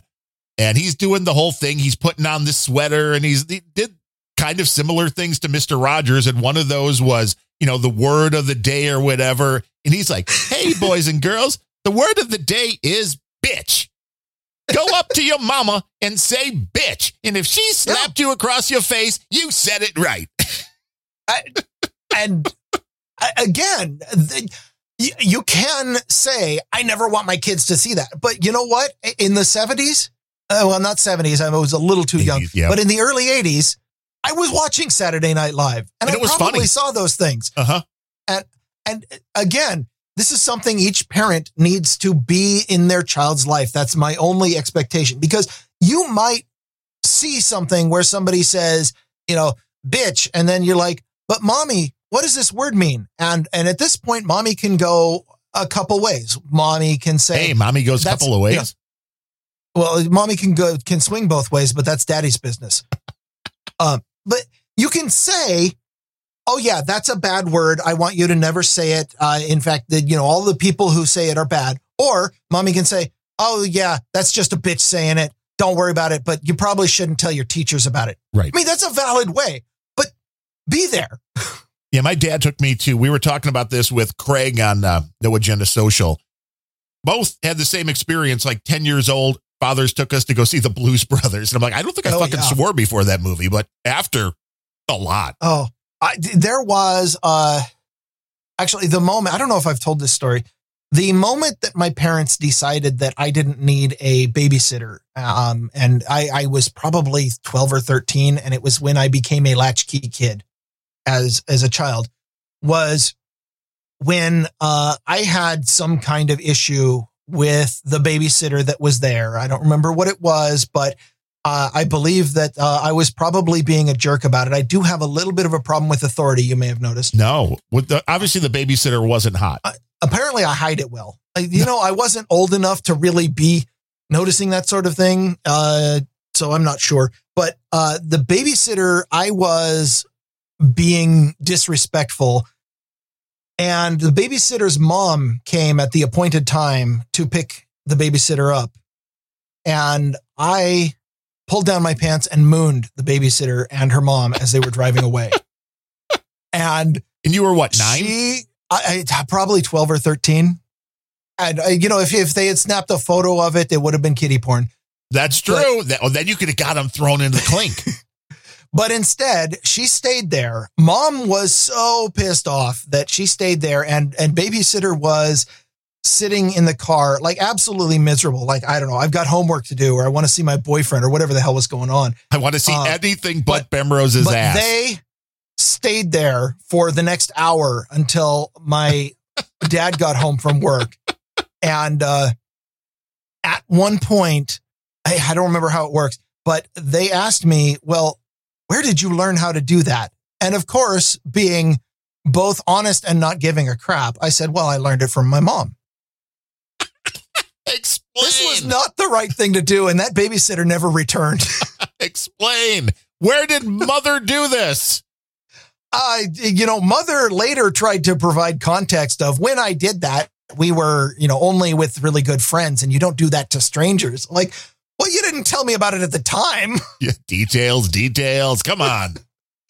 So I share that story as context that, yes, as a parent, you have the responsibility and the wonderful ability to shape your young child's mind and corrupt it in whatever way you feel is appropriate. I'm just saying, be there for the kid.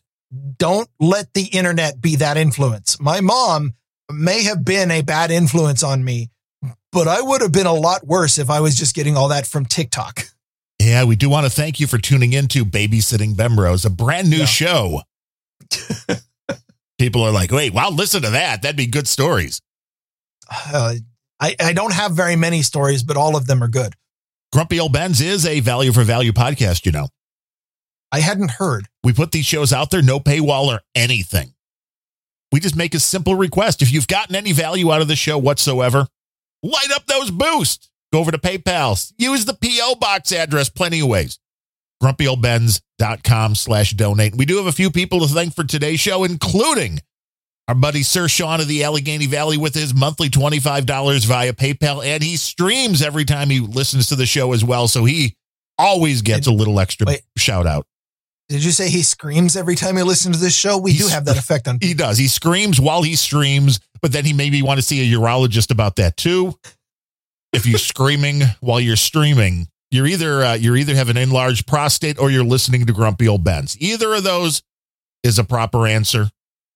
But and neither one of them is all that healthy. No, and there's probably a pill for at least one of them.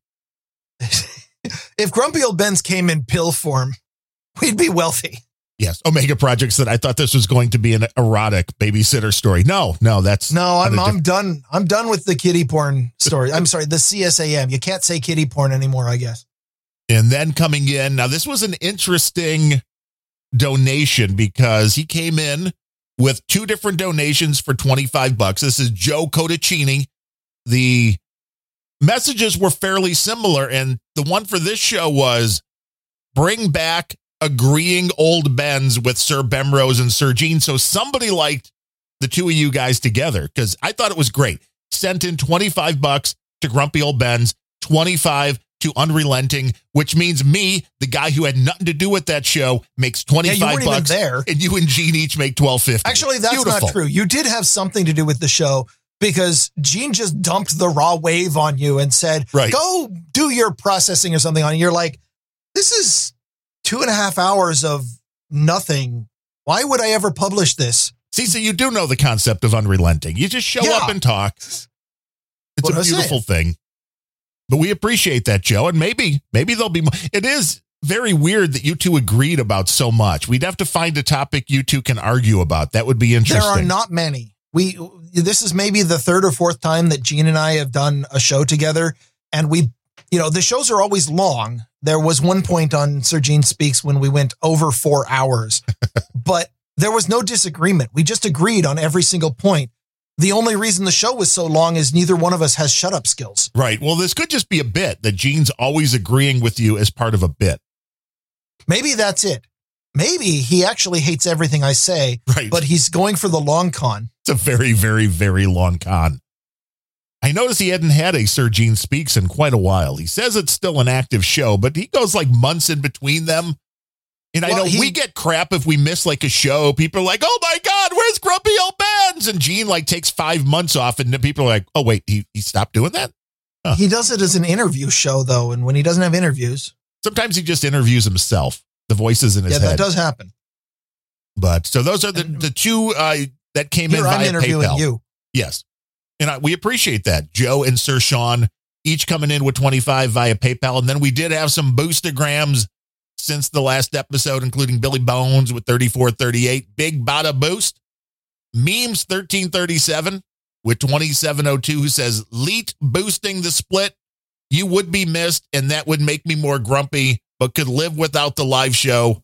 Stay grumpy. Yeah, we were talking the live show. If you get a real job, might be moved or whatever.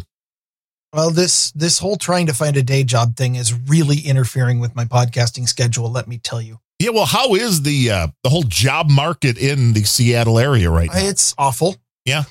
And I think I need to update my resume again and just remove all of the dates from everything, including all my old positions. Because I did see you talking on, must have been in the troll room that one of them was asking like an age thing or a. They're online forums. Every company has their own online system for how you apply, and there's no overarching. Just each company seems to have cobbled it together. I mean, there's a few things that for regulatory reasons they always ask. One is, please state your gender. Please state your race. Please state your military status. For all of those, there's always an option. I choose not to identify, and I do. Now, it turns out every single one of them has the legal disclaimer they are required to put in. The legal disclaimer says, refusing to identify or how you identify will have no bearing on whether or not you get the job. I don't believe that for a moment, but I'm not going to tell them a gender. If you can't decide my gender from the name Ryan, you don't deserve to know what my gender is. Aren't there females named Ryan? Like Ryan, wasn't there? Not in this household. Well, okay, I didn't say in your household. I was just saying overall. I don't know. It's a very weird thing. Just like there are guys named Kim, there are women named Darren. And if there are any women out there who are, actual women who identify as such and are named Ryan, then you have my apologies, both for misgendering you and also because who the fuck does that to their daughter? Like a boy named Sue. Yeah, well, again, who the fuck does that? Exactly. Joel W. also came in with 1111. He says, basement flooded on Sunday and sump pump ended up being burned out. Water was still above my ankles by the time I got up and checked. Is this happening to multiple people? Now this happened to you and now it's happening to him? Yeah, we just had the plumber. I got to check the pricing on buying one of this because my wife with the last sump pump just swapped it out herself. I do not do plumbing. I do not do anything like that, but she's obviously way more handy. Needs to fix the weather. I know, but we just had them give us an estimate on putting in a new double pump system with the battery backup. Installed was like $1,750. So it's like they're not cheap. I mean, granted, if I'm willing to pay a fair amount for labor, so if there's any good plumbers in the Chicago area that can do that cheaper, $1,700. That's pretty expensive. That's like more than a half hour of rock and roll pre-show donation. I know we have to keep getting that rock and roll pre-show donations up, but it's like it comes down to it, which is if the next time the power goes out, we don't flood and have to pull all the carpet out and spend like 15 hours pulling that out, and then like another day's worth of labor just getting everything off the floor and out so the new carpet will be able to go in. It's probably well worth it. And with anything, no matter what I'm dealing with, it's like, I want to get it for free or for the best possible price, but I'm willing to pay a fair price. I just don't want to get fleeced more than anything else. I mean, does anybody else? Come on. Where's the boost? Where's the boost for the sump pumps? Where's the boost for the root canal that's still going on? Where's the boost for the new carpet? Boost right now. Where operators are standing by. I know people are listening. We can use a few more boosts. I think sump is such a funny word. Isn't it? You're like, it's like sump. It's one. Now, if you're drunk, you're like sump. Sump. Like, what is it? What does sump mean? And why is it pumping it? Why is it pumping the sump? I don't know. Well, again, growing up in an area where sump pumps aren't really a thing. True. I never even heard the term until somebody used it. And I'm like, that's a funny phrase, sump pump. Like it rhymes. It goes into a big pit in your house and it just takes all the water and tries to gape it so it doesn't come into your house. And like I said, having grown up in the Pacific Northwest, why would you need to pump water out? When water comes in, it just soaks into the soil. Yes. It's a different world you live in. Yeah. But we thank everybody for helping to support the Grumpy Old Ben's podcast. I mean, we've only been doing this for 3 years plus. When did this even start? I don't know. April 1st of 2019. Wow. So remember, we started on April Fool's Day. Well, see, this was the long con right there. It was a lot of one long joke, one long con. So well over 4 years now. It's been a while. If we're almost getting into there, no agendas like 15. You want to support the show. We're catching up. I mean, I don't think we'll catch them unless they stop, but we're catching up. We'd have to move to at least 3 or 4 shows a week to catch up. Yeah, I'm not seeing that. No. I wanted to finish the complaining about the online application forms. Yes. Every one of them, they've got the demographic questions. Fine, that's regulatory. Every single company that hires requires you to create an account before you can apply. Those accounts, by the way, that's collecting some data. We're apparently, I mean, they're awful Windows forms. The most modern ones have some kind of awful JavaScript responsive React type thing. Although I will say it was kind of cool. The 1 or 2 times when I give them the doc file for my resume and it would auto populate all the forms. I'm like, hell yeah, good. You scanned my resume and found all that. I don't have to type it again over and over again, but fine. And seriously, it is really hard not to hold it against a company when they hire a fucking moron who uses password requirements from 1992 and says, your password must be at least 9 characters, contain 2 lowercase, 2 uppercase, 3 numbers, 2 symbols, and a demonic glyph in the password. You fucking moron. Do you understand that is a terrible password policy? And, when I go through, I just make my password manager. I'm like, password manager, give me a new one. Great. Plug it in and it pops up and I've dropped 20 characters in this thing. And it's like, your password must be at least 8 characters and contain a symbol.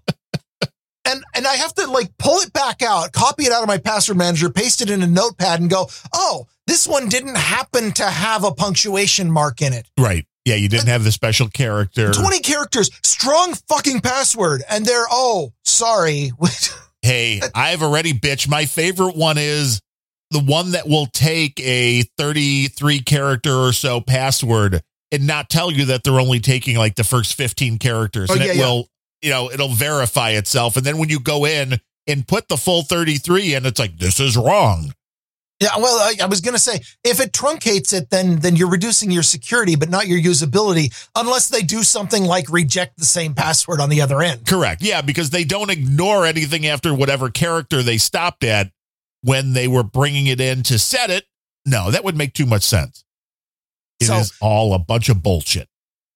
So here's the thing, the thing that I'm running into, and obviously I have no evidence of this, but I know damn well that age discrimination is alive and well, especially in technology industry. So I don't disclose on applications anything that would determine my age, not least of which I don't disclose on applications what year I graduated college.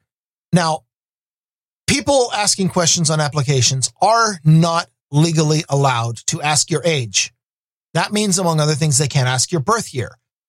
In some states, it's not legal for them to ask what year you graduated college because that information can be taken to infer when you were born. Right. Well, unless you graduated at 50 years old, in which case then it screws up their system. Yeah. Thought you were my problem is 20. if I drop into an application that I graduated in the year that the idiot evaluating the application was born, they're going to be like, oh, old fogey, we don't want him. So I don't put my year of graduation. And, I'll call them out because fuck them. They already rejected me. Tesla was the one that I had the most problem with because their form, all of these forms have some kind of very strict HTML validation that will not under any circumstances let you submit without filling out all the fields that are marked as required. And yes. For Tesla, if you put in a school, then things that were required, they would not let you put. Most of them, they would say, well, we require the school and what degree you got, and we'd really like to know what your major are. Those are pieces of information I don't mind. I graduated from Washington State University with a bachelor's degree. But I am not going to tell anybody that I graduated with a bachelor's degree, in computer science in 1995. That just not a piece of information I feel like they need. So the Tesla one was all fucking drop downs and fancy JavaScript populated things. And, you couldn't just type something in. No, that wasn't an option. You click on the box and the only thing it had was a search box. And if I typed WAS, the whole thing froze for a second or two in between each letter and finally populated a big set of checkboxes with all of the schools that they knew about that might start with WAS. Fine. Okay. We'll click on this. Every frigging interaction with the page required a full round trip to their servers. You web morons. Back in the day, HTML had the form tag with input boxes that you could type on the client. They were fast. There was no 1.5 lag in between each keystroke. How did you guys screw up the internet so badly? But anyway, they would not, every date, including, when I worked places, you had to click on a little calendar with a form picker that I had to, it wouldn't let me type a date in. Couldn't type numbers. No, that's wrong. I had to click on the drop down, the date picker, scroll left and right to pick which month and click on the day. Not that which day particularly matters. So fuck you, it's first of the month. But when it came to graduation, I'm like, I'm not filling this out. They wouldn't let me submit the form without filling it out. I tried, putting NA, not applicable, nothing. No, they had to have a date form.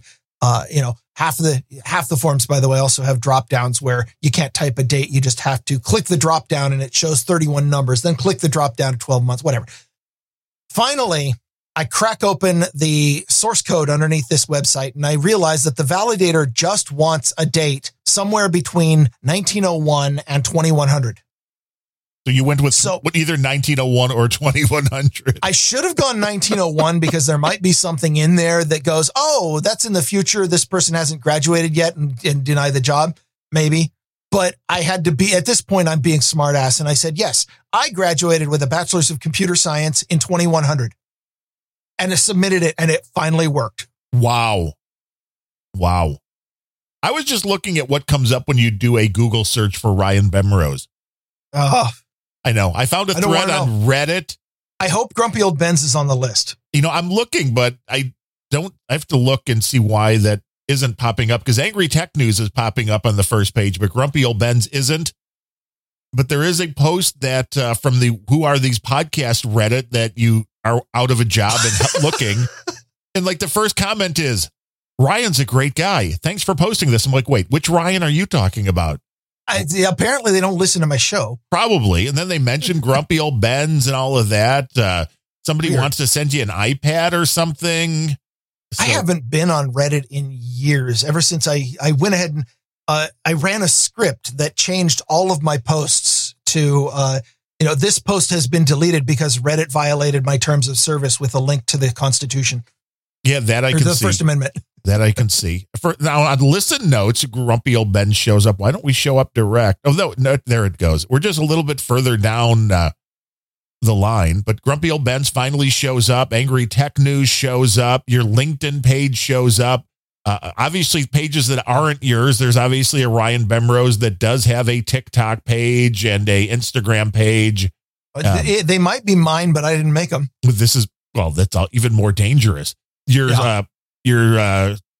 GitHub is on here. I was going to ask, did they know about your podcast? Because that could really make you believe it or not, I'm not putting links to my podcast in the applications themselves. But they're going to find it. Because they might find it. And if they do, then congratulations. But I'm not advertising it. It's not something I'm putting in the portfolio. And I am very proud of the podcasts that I do. And I believe that this is a quality product. However, I am not going to back off ripping on the stupid shit that these companies do just because I want a job. Right. Just because it may ruffle their feathers. Yeah. What they should do is realize that they've got one too many yes men and they need more of a Bemrose no. And I'm hoping to find the company that recognizes that. Yeah, well, that is. So if anybody out there, man, if you need a programmer, I'm still operating under the assumption that if a company is going to disqualify you for stupid shit that you say on a podcast or for, being too old, then obviously that company is not a good place to work. And therefore they're doing me a favor by telling me no. So you're pretty much looking for a programming work or the male fitness model work, right? That's what you were mainly doing? Yes. Nutrition specialist. Yes, there we go. And possibly childcare. You can combine those. You can tell people how to eat while caring for their children. Yes. As long as you don't shorten that to how to eat your children. No, that would be bad. That's a totally different thing. Take you down a completely different pathway. And also not something I have a lot of experience in. No, Joe Biden does. If you want somebody that's going to nibble on your kids, Joe Biden is the one you want to go to. Oh my God. I know. There's so much to talk about it. I guess we'll have to do another show at some point. Yeah, we may have to do another show. Is that a threat? I know NetNet already said this show was so good he's going to listen again. So there better be a big donation coming from you then, NetNet. If you're going to listen twice, how dare you? NetNet did a podcast with me and Phoenix and Phoneboy and Bemlet on Friday night. And survived? Where, at least some of us were drunk. In fact, I think all of us might have been. That helps a lot of the podcast. It does make podcasts better. It was fantastic. It was not recorded. It was just during Rideshare Radio. They randomly sent me and Bemlet a clean feed link, and then NetNet called in on their line, and suddenly all of us were bullshitting and trolling each other. And it was a great goddamn time. NetNet says he was feeling it on Saturday, but we have a very simple strategy here. The more you drink, the less we stink. I'm Grumpy Old Benz. Does it work? Has anybody tried this? If so, please let us know in a Boostagram. Yeah. Or call and let Rare Encounter know, and then we'll hear about it there. Yes, something like that. With that said, come back and join us again for another live show, most likely next Wednesday, 1 p.m. Central. Until then, I am Darren O'Neill, coming to you live from a bunker deep in the heart of Middle America, just outside of Chirac, where I got nothing. And from America's left coast, I'm Ryan Bemrose, and it is now safe to turn off your computer.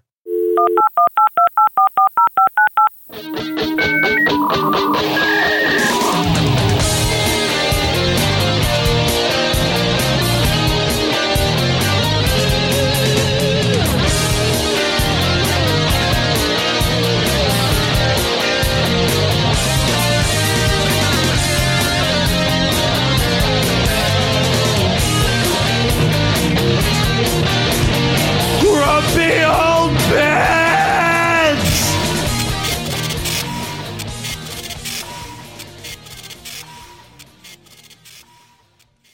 I don't know how they get away with that,